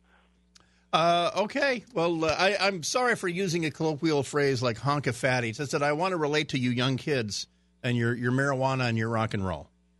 But that's not me. I've been in this since, I'm 72 years old, all right? Our organization has been around since 1972 working on legal marijuana, and we're still working on it because we've got to get some of these taxes reduced, and we've got to get rid of some of the federal restrictions, and certainly get a lot more of the local governments here in California on board with licensing dispensaries. Well, I can dig that, bro. I find you groovy. Thanks for talking to us, and maybe someday California will make some money on this. Yeah, right. All right, hang loose. All right, there he goes. Joey, you gave me a list of phrases to use with kids. It didn't work. We'll be back. Those phrases were on a list? No. I thought it was lit AF. Okay, there we go. It wasn't. Now you're speaking my language. I dialed it back to 1968, and he still didn't. I found it on BuzzFeed. I don't know. Well, nevertheless, he was a groovy chap and a spiffing bloke, and I say 23 skidoo to him all day long. We'll come back with Ali Rogan. If you're still alive with the federal government shut down, we'll tell you where you can get your free government cheese. And how is the nation surviving a federal government shutdown? Ali Rogan from ABC News will join us right after this. KFI AM 640, more stimulating talk. I've been shaking. I love it when you go crazy. You take all my inhibitions. Baby, there's nothing holding me back. You take me places that tear up my reputation. Manipulate my decisions. KFI AM 640, more stimulating talk. It is the Gary and Shannon show. Bryan filling in when Ali Rogan from ABC calls in. We'll have her immediately. We'll get her just a second here. We'll get to this. The mystery of Nancy Paulikas is apparently solved. She went missing in 2016 at the LACMA, LA County Museum of Art, and has been identified by the coroner. But that's not the mystery. The mystery is how did she get to Sherman Oaks? We'll get to that here in just a second. And Allie Rogan joins us for ABC News. Allie, I don't know about you, but everything has come to a halt here in Los Angeles because of this here federal government shutdown. Really? No. But I haven't gotten my free cheese yet. I don't know where to get for my free cheese. I should point out, the FCC, if you really want to affect the public, you lay off everybody at the FCC. But they don't have a giant switch for ABC News or KFI radios. So I don't really I don't know anyone who's affected by the federal shutdown. Well, that's a really good point, and I think a lot of people are in the same boat as you.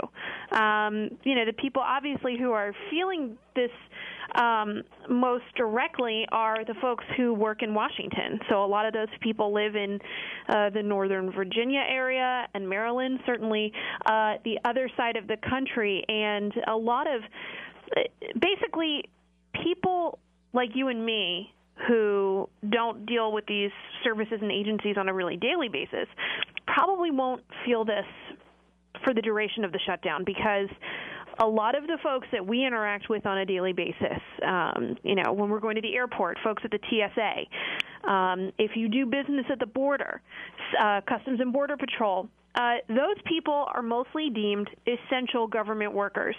And that means that the government has said, we cannot function without you at work. So we're basically just going to have you work without pay. So, and then once we reopen the shutdown, we're going to give you all the back pay that you are owed. So, there are a lot of people who... And by the way, say that again. A lot of people don't know this. It's like in my business, if you don't work, you don't get paid. But these furloughed workers are going to get a big, fat back pay check.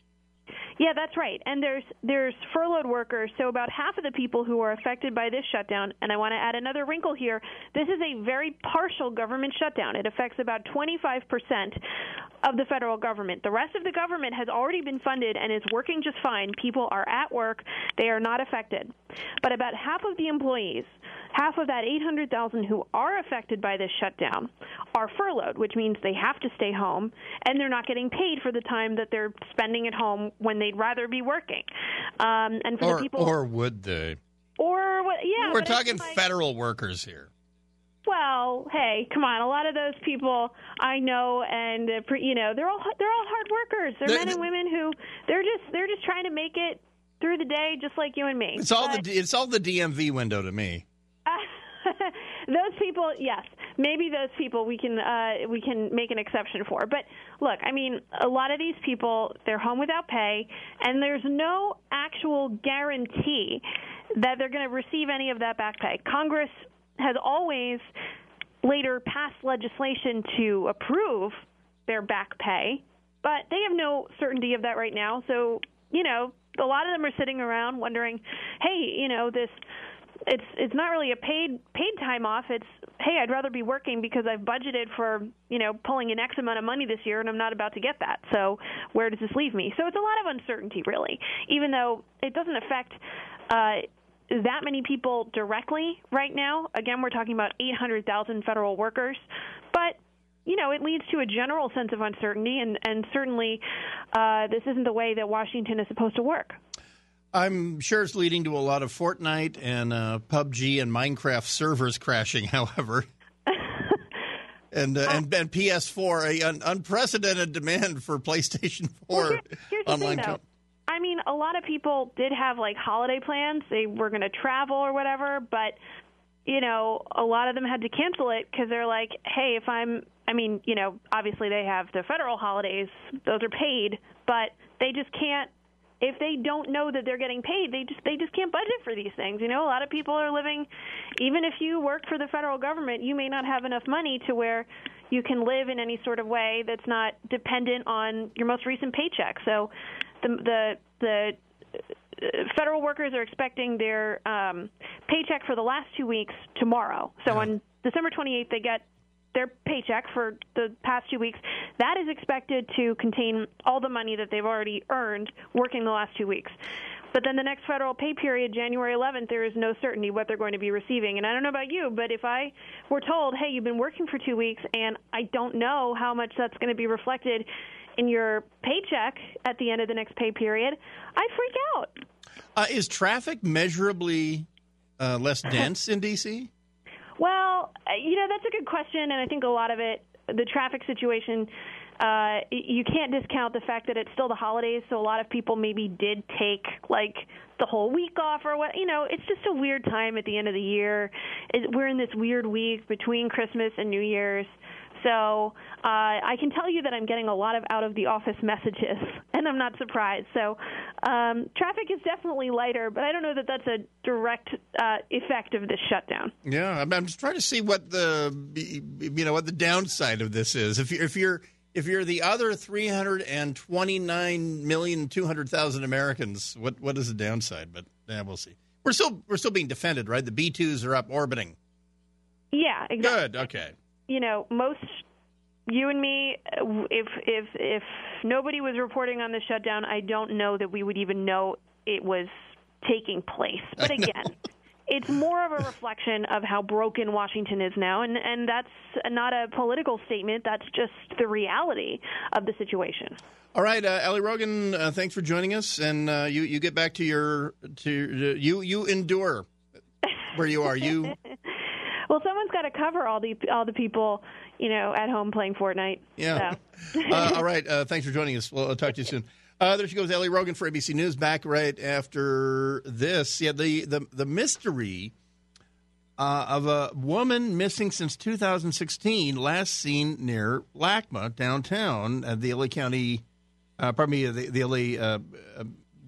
Whatever the hell it stands for. I just say the LA County Museum of Art, the LACMA.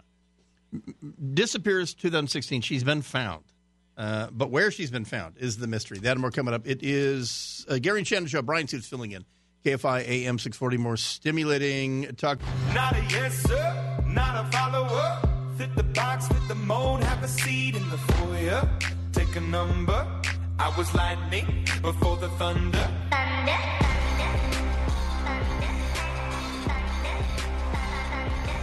Well, Velma, fire up the mystery machine. KFI AM 640, more stimulating talk. The Gary and Shannon Show. Bryan Suits filling in for Gary and Shannon. They'll be back when they're back. Miracle Mile there, the LACMA, LA County Museum of Art.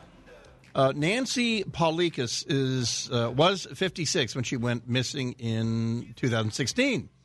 By the way, if you've never been down to LACMA, it really is cool. It's that iconic. I don't know what the installation's called, but all those old street lights that were recovered from various towns in LA County. Now they're in tight rows there. Urban light. I'm sure there's stuff inside too. There might be, yeah. Well, who would know by all the pictures and selfies you see of the place? Yeah. I know. That's why I don't do. I used to drive by there every night on the way to this other place for a morning show, and every morning, and I never stopped and took a picture because it's just ubiquitous. But it's right next to La Brea Tar Pits, which definitely, absolutely, I have to take my daughter there because if you have kids and you haven't been to La Brea Tar Pits, go there. Really, really Can you cool. go if you don't have kids? No, there's a sign. All right. No. And also, they do a monthly, LA City Humane Society does a monthly dog adopt-a-thon there. And it's a really, really cool event. I got to give them a shout-out for that. They bring very adoptable dogs down there. So good luck finding the parking. Find the parking, check out the dogs, and then take the dog through the La Brea Tar Pit Museum. But that's not what we're talking about. A years-long search for a woman with Alzheimer's ended with the tragic discovery of her remains. She went missing in 2016. The coroner's office has confirmed last night that Nancy Paulikas, 56 when she went missing, is the set of remains found at Fossil Ridge Park, 7 miles away, above Sherman Oaks. Here is Veronica Miracle from Channel 7. I forgot the call letters here right down the street. It's busy and bustling here, as it was the day that Nancy Palakis went missing. And we did speak to her family today. They say her bones were discovered miles from here. A years-long search for a woman with Alzheimer's has ended in the tragic discovery of her remains. 56-year-old Nancy Palakis went missing in 2016 while out with friends and family at LACMA. But tonight, the coroner's office confirms her remains were found more than 7 miles away from where she went missing. Her remains were discovered at Fossil Ridge Park in an area above Sherman Oaks. The LA County Coroner's Office says a part of her skull was charred when discovered on the hillside. The remains were found in the last few months, but relatives say they were just notified of Nancy's DNA match. In the years following his dependent wife's disappearance, Kirk Moody led searches for his wife while pleading for her return. The police have been all over this. We've looked at countless hospitals, residential care facilities. We've, of course, checked the coroner's offices. We've checked the homeless populations. We've really done a very extensive search, and yet we don't have a single clue of where she could possibly be. And tonight, Moody told us in a statement, Nancy's family and I hope that her story will continue to inspire efforts like LA Found to help increase consciousness, prevent, and locate at-risk people who might wander. So how? That's what's... And I don't know what Fossil, whatever park is in Sherman Oaks. And I'll admit, I didn't know there was a park around Sherman Oaks. I didn't know that there was a square inch in the hills above Sherman Oaks that wasn't spoken for with some celebrity living there. But anyway, there's Fossil Ridge Park. Okay, so in my experience, between here and, let's say, Encino, anywhere 10 feet off Mulholland, if there is a green spot or a green space or whatever, pretty densely, visited. And so I'm trying to come up with, a likely scenario how someone could wander 7 miles from downtown LA, from Midtown to Sherman Oaks, come out of DTLA, well, not exactly DTLA, but you know what I'm talking about, Miracle Mile, and get over the hill to Sherman Oaks. So it's a mystery. And I don't know, now that she's been identified, I don't know if L.A. is treating it as a potential homicide or whatever. But it's a real mystery. But you heard her say that the skull was partially charred. So I don't know. I guess I would be looking into it. But then again, for people who don't listen to Super Hyperlocal Sunday, you'll recall a couple months ago we had a body just 20 feet from Kern County, the northern edge of L.A. County. This body is found, and it's in a well, and it's been burnt. And it's brought downtown. The coroner's office looks at it, and they decide via X-ray that it nearly matched the physicals of a missing young white male, 29-year-old guy, in and out of jail, estranged from his family and all that. And it got to the point where they actually notified the family. And they said, we think we found your son, and we found his remains in a well way out east of Lancaster. Obviously, it was homicide, and we're working on it and the whole thing. So about a month later, L.A. County Coroner's Office contacts the family and says, we have an update. So the good news is that the remains are not your son. And the bad news is your son is alive but in jail. Or the bad news is we badly misidentified your son's remains as his remains. We falsely or incorrectly identified these remains as his remains. Good news is he's alive, but he needs bail. Because he was in jail up north, and what was it? Somebody in county jail up north saw the story. And it said body identified as whatever, Bill Smith. And he said, well, that's so weird because we have that exact guy up here in our jail, up here in Merced or whatever the hell it was. I think it was like Merced. And that's how they found out. And so that body, by the way, because we've been following that story, that's still unidentified. So you have that. And I don't know how much energy they expend on a case to keep it from getting cold, but that one is getting really cold. This one's 2 years old. I do remember the alert about the woman missing at the age of 56 because unlike somebody with dementia who's missing at the age of 80. I mean, the bottom line is they're not going to get real far, but that this woman was a very active hiker and things like this. She was in her 40s and 50s. Yes, she had Alzheimer's, but she was active. She was physically active. And so I don't know if there's a working theory on that. But anyway, she disappears. She's found 7 miles away in Sherman Oaks, and a few months ago, and now identified. So there's your mystery, if you need a mystery kid. So when we come back next hour, Andrew Mullenbeck will join us about the double murder in Van Nuys and working theories on that. Also, the board at Tesla have to, starting soon, will have to approve the tweets by the founder and chairman, a billionaire by the name of Elon Musk. Right after this, it is Gary and Shannon, Bryan filling in KFI AM 640, more stimulating talk. KFI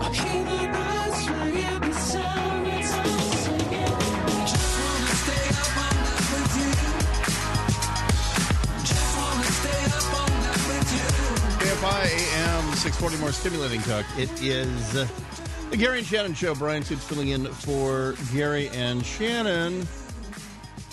And there's speculation now, a U.S. Air Force C-37B, which is what you and I call a Gulfstream 5, left Washington, D.C. About 3 hours ago to Orlando. And we have to ask our local Florida expert about a spotter. Blake, Mar-a-Lago, is that... do you have some passing knowledge of America's wacky estate? Yeah. If you... Born, raised, worked there. Do you wrestle the Gators? I did not. I don't mess with the Gators. But I was a Gator at the University of Florida. If I were to leave my husband, let's call him Bonald Brump, and go back to Mar-a-Lago, would I fly into Orlando? Because that's not Miami. No. Mar-a-Lago's Miami. No, Mar-a-Lago's more Palm Beach, which is about an hour from Miami. So I would fly Fort Lauderdale or Miami International. Okay, but you would not fly into Orlando. No, that's a couple hours away. Okay. Further drive. Well, then let's just end Unless they're going to Disney World. No. All right. Let's end the speculation train. But I don't know. At the end of the day, Melania is a woman trying to raise a kid. Yeah, and Barron's still young. Yeah. So he might want to go to Disney. Who knows? Maybe it's low-key. But anyway, it flew to Orlando. Now it's back on the way back to D.C. So I guess we'll just have to see. Well, the world's most expensive tweet. This is what blows me away here is Elon Musk back in August tweeted the following on Friday evening. I guess it was a Friday. 7th of August was a Friday. Quote, am considering taking Tesla private at $420. Funding secured. $420, bro. Well, he was fined by the SEC. Tesla was fined, and he was personally fined. That tweet cost, he is Tesla, but out of his personal bank account, let's see, 1, 2, 3, 4, 5, 6, 7, 8, 9 words. What's 9 divided by 40 million? A lot? 9 into 40 million, was that? Yeah. Whatever it is. We're all journalists in this room. Yeah. I was told there'd be no math. We don't do math. So it's less than 4 million per word, right? You know what's crazy? That tweet is still up. Because he was nailed by the SEC. It was a fraud settlement because you can't say that there's secured funding when there's not secured funding. Well, he did, and he was fined a total of $40 million, a little more than $4 million per word, and it's still up. Anyway, I just retweeted it. All right, speaking of amazing investments, Mark Remillard joins us, and the market is, we are 21 minutes away from close. Is that correct? No. They just hit the close. It just hit the close. Oh, I'm sorry. It's 109. Yeah. 109, exactly. 4:09 Eastern. So how much money did I make today, Mark? I really cleaned up yesterday. Well, it turned around. It was actually a pretty incredible rally in the final hour and a half of trading, almost 900-point swing upward. So after the bell this morning, the Dow dropped down 300 points, spent the rest of the day hovering about that, dropped down to more than 601 point, and then out of nowhere just turned around in the last hour and a half and ended up surging to 260 points. So, in fact, all three, the NASDAQ, S&P, and Dow all ended the day in positive territory, so this would be 2 days in a row of gains in what has been a pretty rough month for trading. Yeah, last I looked, at 9 a.m. West Coast time, it was minus 370, and my Cumulus and MySpace stocks were really taking it in the shorts. MySpace stock? Should I unload? I can't be a financial advisor for that kind of my portfolio. America Online stock it's been in the tank for 15 years, but I think it'll turn around. I guess so. The lesson from last Friday through Monday through yesterday, now today, is that why is it going wacky? Because every prior December for 40 years has been nothing but rally. Yeah, it is unusual, and this has actually been the worst start to a fourth quarter in a very long time, if not almost in a record sense, because this has been numerous days of down activity and sell-offs. And, we hit such a peak earlier in this year and a rally over 2017 as well that some people look to maybe have taken profits, and then from there you started to see this dip.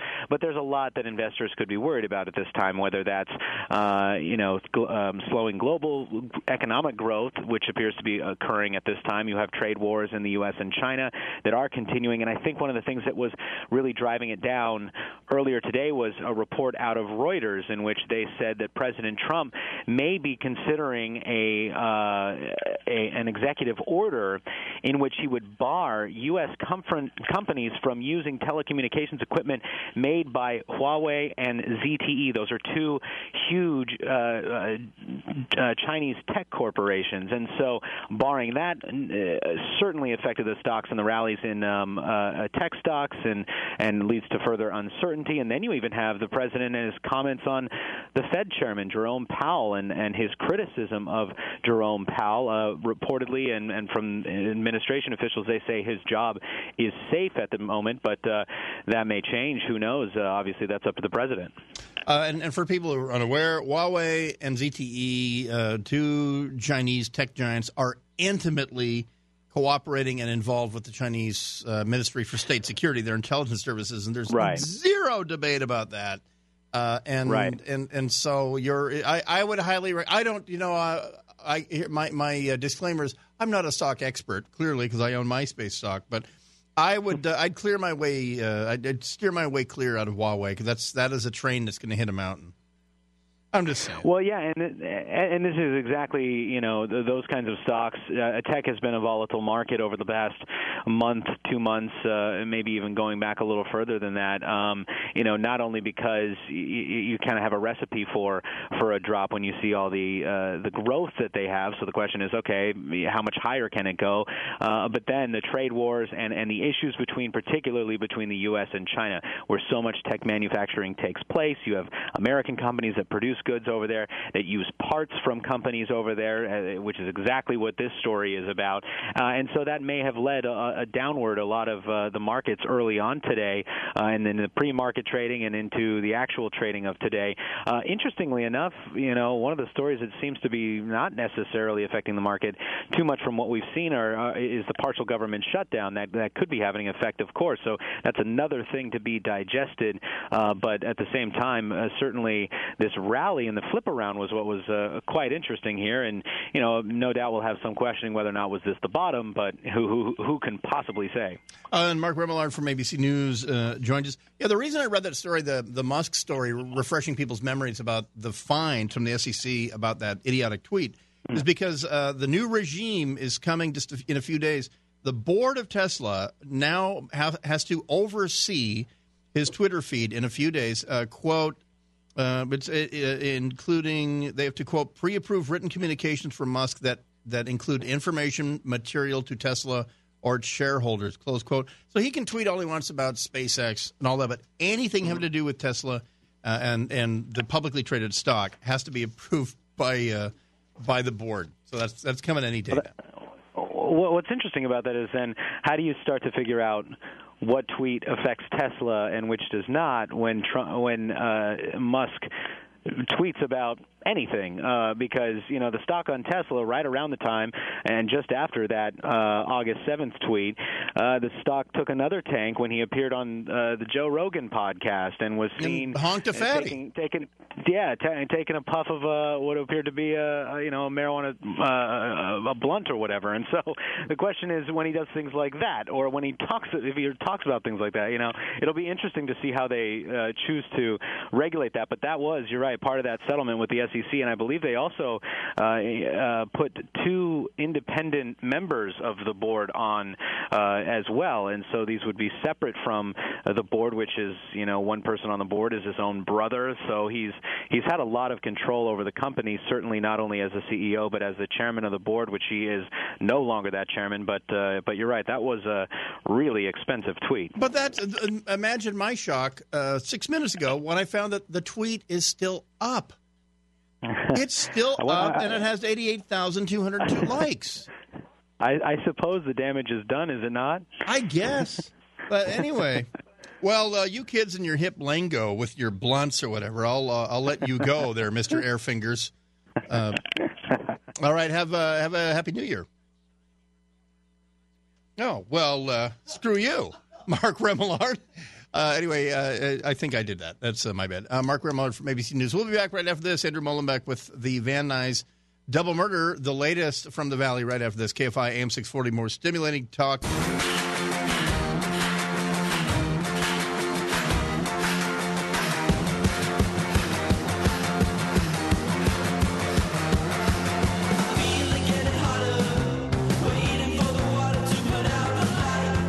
KFI AM 640, more stimulating talk. It is the Gary and Shannon Show. Bryan Suits filling in. Double murder in Van Nuys last night. Through the miracle of 21st century technology, we are able to speak live to Andrew Mullenbeck, who was in Van Nuys, and I'm sorry, Andrew Mullenbeck. And last I heard as of 6 a.m. was they said that it looked like they were targeted or the location was targeted, but the father is not a person of interest at this point. Yeah, you got it exactly right. So it was last night. A man called police. He gets home to his apartment, and when he gets in, according to what he told police, he finds his wife and their 13-year-old son dead. This is on Oxnard Street, just west of Woodman in Van Nuys. And as you were indicating, LAPD Detective Megan Aguilar says the husband and the father here, he has been cooperative. He is not being looked at as a suspect at this point, although dependent upon what investigators find through the course of the day or the days to come, that could change at any moment. But again, so far he's not being viewed as a suspect. The question is then, who did it? And they don't have so much, at least that they're telling us right now. One key point to bring up is that investigators say there is no sign of forced entry, that somebody broke in. This is a 2-story apartment complex, underground garage parking, tandem parking there. And so far they haven't found any sign of break-in, but they just found this woman and her 13-year-old son dead. And the thing that jumps out at me on this is that the most they'll say is that the bodies have signs of trauma, but they're not releasing method of homicides. What do you make of that? Yeah, they haven't said whether it was a shooting, stabbing. The only thing that they've said is that there were signs of trauma, although they do say that it doesn't seem like it was of natural causes, whether, you're talking about carbon monoxide or something like that. They are calling it a murder investigation. And the other thing that they're saying, again, this is Detective Aguilar with the LAPD, saying that it's not random. Detectives do not believe that this was random. They do believe that either the location or the individuals were targeted, although we're just not sure for what reason they may have been targeted. Another piece to this, then, is if it was some sort of home invasion robbery. Detectives have not been able to determine, or at least they haven't passed along to us, whether anything was taken from the apartment. So was a door left open? Was it an attempted robbery or burglary? They just haven't said at this point. All we have is that a woman and her 13-year-old son are dead, and the husband, the other person who lived there, is not, at the moment anyway, being viewed as a suspect. And so we what we take away from this is that LAPD's acknowledging that it probably isn't random, but they're not telling us the method of homicide, and so we can. Is it time for dangerous speculation? Well, I suppose it does leave open a lot of speculation right now, not least because it's fairly unusual that you find a woman and her teenage son being found murdered in an apartment, and then to also hear that they believe it was a targeted attack. What was the target? And specifically, if we're not talking about anything being taken from the apartment so far, what was the target? And in this case, if the husband is indeed not being looked at as a suspect, you wonder why did they believe, or they're fairly confident at this point that it was a targeted attack. Oh, and last question. Neighbors heard anything? I don't see that in the story anywhere, and so I'm led to believe that neighbors heard nothing. Well, I stood outside the apartment complex a good while this morning. I didn't find any neighbor who had heard anything. It's a fairly small but long unit. Certainly dozens of apartment units would be part of this building. From what I can tell, it appears that the attack happened at kind of the back side of the building, so it's quite a ways away from Oxnard Street where the actual front of the building is. But I haven't found anybody who heard anything. That might suggest that it wasn't a gunshot, but again, we haven't even heard from investigators the cause of death or the weapon used. So we don't have much to work on there, but I hadn't talked to anybody who had heard some sort of fight, struggle, shot, none of that. Yeah, because that's the thing. When neighbors, when there's something undeniable, when neighbors say, I heard shots approximately 11:20 p.m., LAPD can't say, no, you didn't. Right. Give that to yourself. If no one heard anything, then we can probably rule out a firearm, and then there's a secondary reason why they're not releasing that. So, one other additional thing to think about is these apartment complexes, almost all of them, have some sort of security surveillance cameras. Sometimes they're inoperable, they're just there for looks, but many other times they do have surveillance cameras running. That will be another component to this. If police find that there are cameras and they can get hold of some footage to maybe identify who they're actually looking for. All right, Andrew Mullenbeck out there with our groundbreaking technology. It sounds like you're in Van Nuys. Well, I was earlier. I'm over the hill now, but I'll be back there in a bit. All right. Thanks for joining us. We'll be back in just a second when we come back. An aggressive panhandler is finally in irons there in Hemet. And I'll tell you about the aggressive panhandler that we dealt with this morning right here in lovely Burbank. Though I'm not sure if it was on Cahuenga. I think we were in L.A. because what happened this morning wouldn't be tolerated in Burbank, I can tell you. Right after this, Bryan Suits filling in for Gary and Shannon on the Gary and Shannon Show. KFI AM 640, more stimulating talk.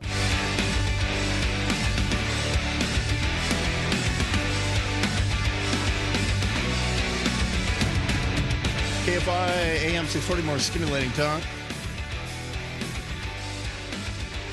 Bryan Suits filling in for Gary and Shannon. We're talking about Michael Cohen, the president's former lawyer, now with a plea deal and the whole thing. McClatchy reporting today that where he previously said that he had never visited Prague in August of 2018, and that his today reporting that his cell phone did in fact ping. This is all centered around the accusation that Michael Cohen met personally face to face with Russian intelligence in regards to leaking out Hillary's emails and things like that through their front organization called WikiLeaks.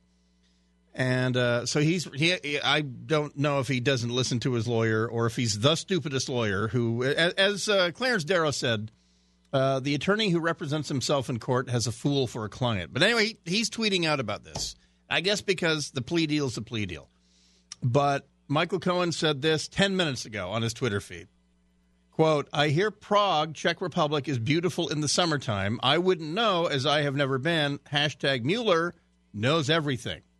Close quote. And for the record, his son goes to University of Miami, plays baseball at Miami. So anyway, that's in the universe of bad ideas at this point to be tweeting. This one is its own, son. So there he goes. I'm not a lawyer. I'd advise you to stop tweeting.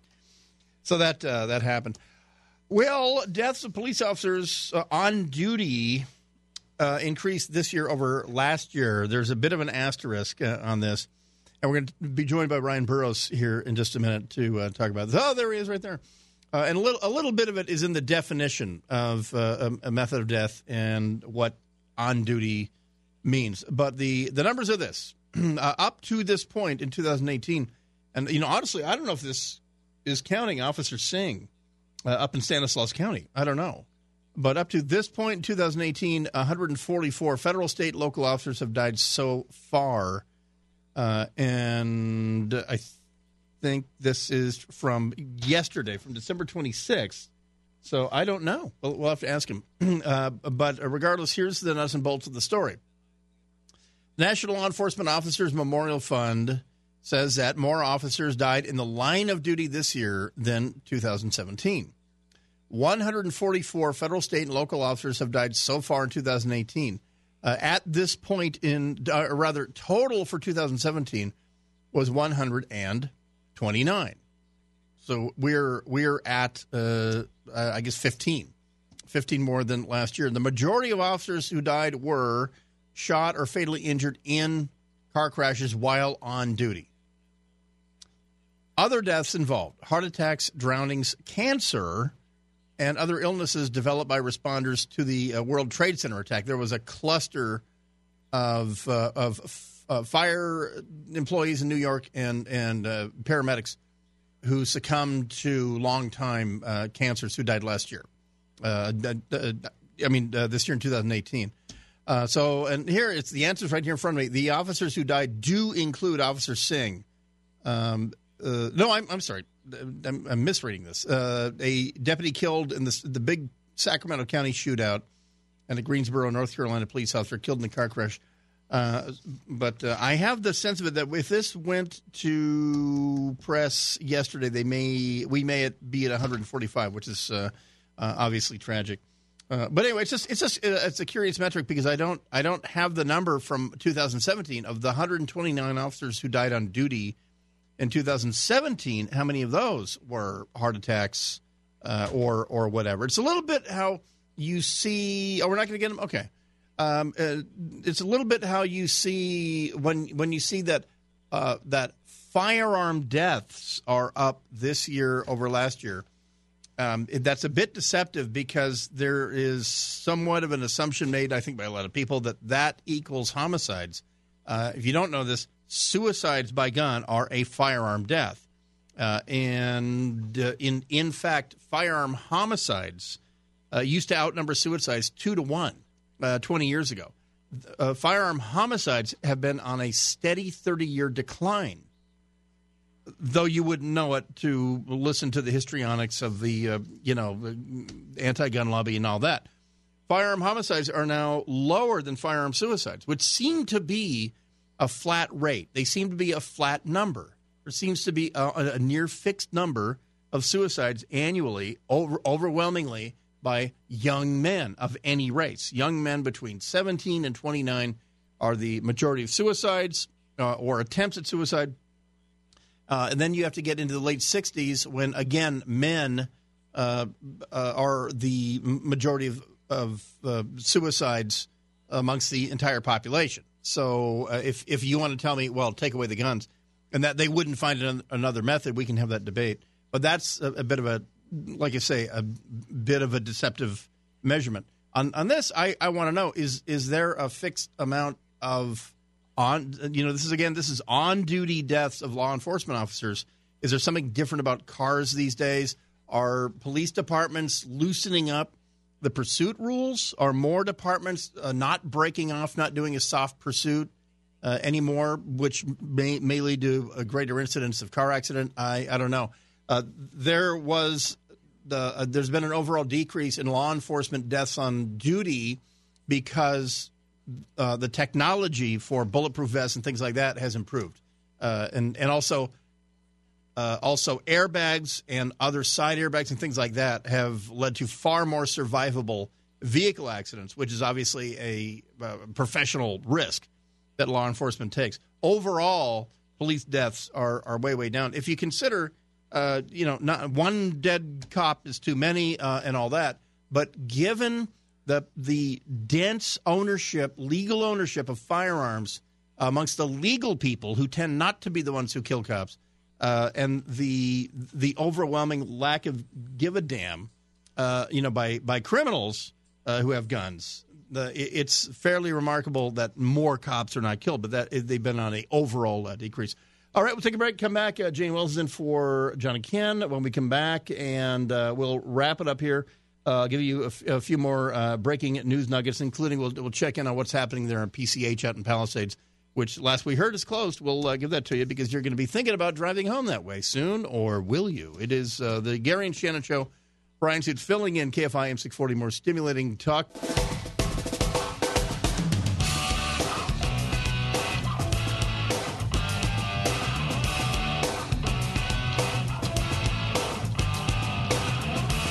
KFI AM 640, more stimulating talk. Always nice to hear a little Hootie and the Blowfish here on the Gary and Shannon Show. Bryan Suits filling in for Gary and Shannon. It is, I think, incumbent on us. So I'll play this. We have this audio from a press conference earlier today from up in Newman. And I'll say this because I spent a lot of time I worked in Modesto in Stanislaus County, and I know the area really well because of the remotes I did at Patterson Chevrolet, and I know Newman, and I know Crow's Landing, and I know Los Banos and Turlock and the whole thing.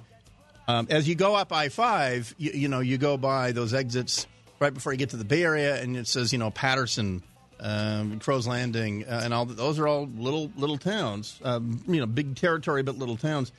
And you can hear the emotion in this in the police chief's voice. He's describing the officer who was killed early yesterday morning at 1 a.m., Ronil Singh, and he describes his life's ambition and why he came to this country from Fiji.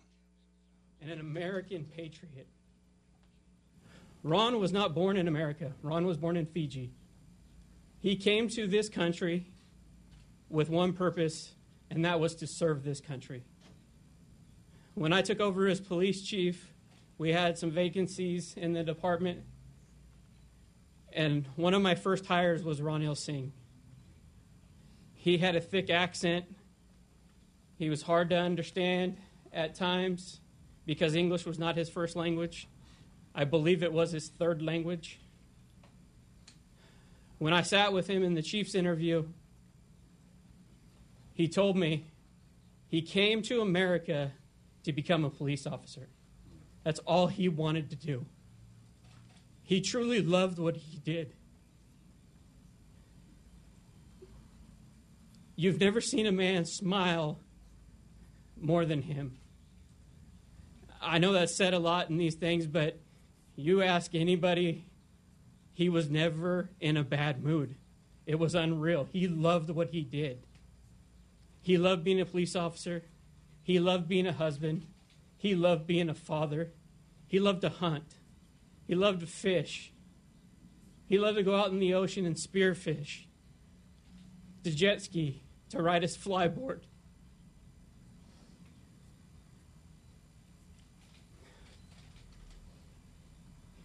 You have to understand this was not supposed to happen here. So that is the police chief of Newman, and the news coming out of Stanislaus County at this point is they have the identity of the shooter.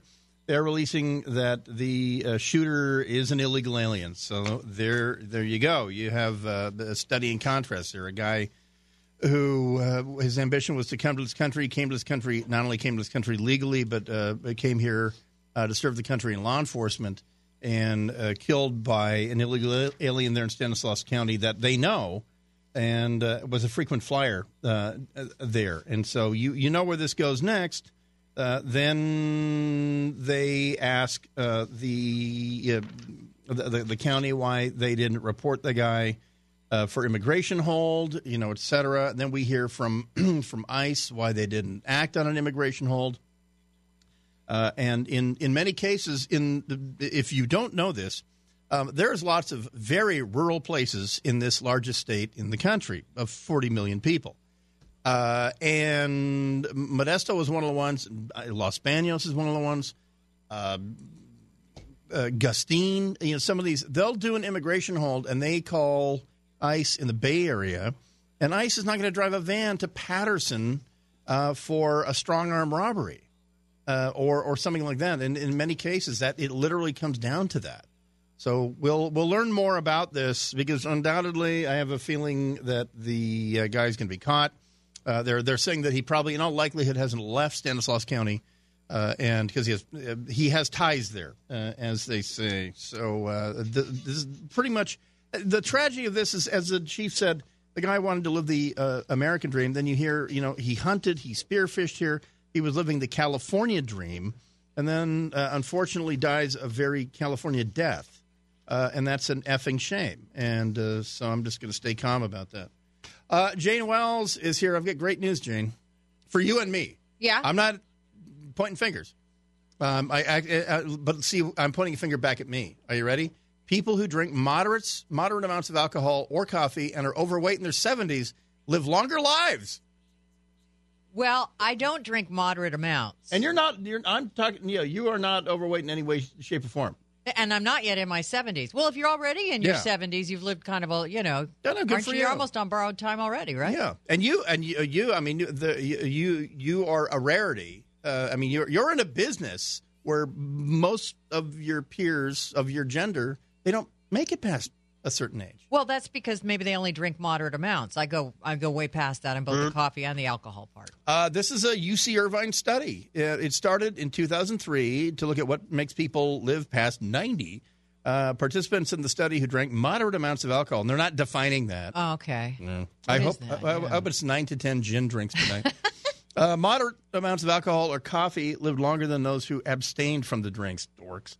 In addition, people who are overweight in their 70s, and this is counterintuitive, people who are overweight in their 70s lived longer than people who are normal or underweight in their 70s. I don't know. First of all, they're starting in your 70s. So you've already gotten past a lot already in terms of if your weight was an issue and created health problems. Also, then I always wonder with these things, people who don't drink coffee and don't drink alcohol are no fun, and maybe that's why they don't live so long. There are other issues here. And I would have to say, in any good study, like diving scores in the Olympics, you throw out the high and the low. Throw out any result out of Utah, because that's a completely different lifestyle. Yes. And I salute them. I lived amongst them for several years, but sadly, they outperform in every category. Yeah, just like the Seventh-day Adventists in Loma Linda. What is the Loma? There's a Loma, there's Loma Linda. Yeah, there's a Palomino in there somewhere or something, and they have a crazy life expectancy. Gosh, down maybe there. I should go to church on Saturday. And it's diet and the whole thing. Yeah, a friend of mine is he and his wife are those, and he every morning he ate this stuff, and it looked like what you'd call bread pudding, but it was an oatmeal thing. And all this, and he was a pescatarian, ate fish. It's the only meat he ate. But every morning he had this big bowl of like oatmeal-y kind of stuff. Uh-huh. And was he 110 now? I saluted him. He's yes, in fact, in fact, he is. And then everyone knows this story. Everyone has a dad like well, not everyone, but my dad started smoking when he was 14. Lied about his age. Went into the Navy during World War II. Smoked 2 packs a day of free cigarettes in the Navy from the age of 17 on. And then he worked for the FAA as an air traffic controller, which is a great place to break yourself of that habit. It's like sending a sodomist. Yeah, it's like sending a sodomist to prison. And so he was a 2-pack a dayer all my life. He retired when he was 51. He retired. He had done 29 years in the FAA. So he lived longer after that than he worked. 2 packs a day until the day he died, 91. Good for him. Yeah, and my mom was in a hospital bed all my life from the age of 9 on.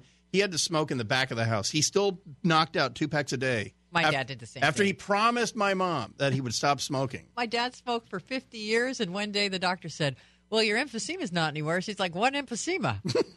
And so that day he quit. He actually quit. He quit cold turkey after 50 years. He lived to be in his 80s. Oh yeah, and that was my dad's A joke. bear claw and black coffee every morning. Oh, I can salute that. Yeah, hello. No, that was my dad's thing. Was in the last years of his life, because that was it. The joke he made was, "I've been trying for lung cancer. You know what it's going to be? Butt polyps."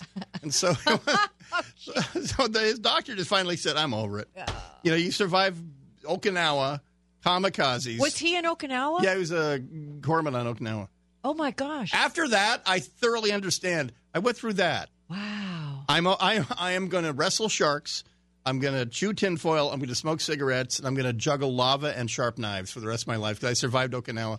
So you couldn't say anything about that. No kidding. So screw their study. I think whatever. All these studies. Coffee's bad for you. Wine's bad for you. Red wine's a month good later, for you. Give me. You need to look at the whole thing. Yeah. You need to look at everything, and nobody's really done a comprehensive looking at everything. Oh, I got the noisy earrings on again today. I got to take these off. I'm not going to drop any names, but I'm just going to tell you that I'm going to leave a clean workstation and a logged off computer. So I got to turn off this fan too. Is that your thing? The fan? No, it was up when I was up here. So wait, I have to do that again. Yeah. Okay. There we go. So we got lots to talk about. Of course, the economy in this crazy market today. What Dow drop? And again, my MySpace stock is still in the basement, so I'm going to unload that crap. Sears maybe no more in 24 hours. It may have to start liquidating if Eddie Lambert doesn't come through with a final offer. That could be we're down perhaps to the last 24 hours of Sears. Remember, Sears was it. Sears was it. And then they buried that Roebuck. He disappeared. And also, we'll keep you updated on what's happening on PCH because there's the thing with the deal with the guy on PCH by Palisades. It was closed. We'll keep people updated before they have to commute. All right, Hayne Wells, have a good show. We'll see you tomorrow. Thank you. KFI AM 640, more stimulating talk.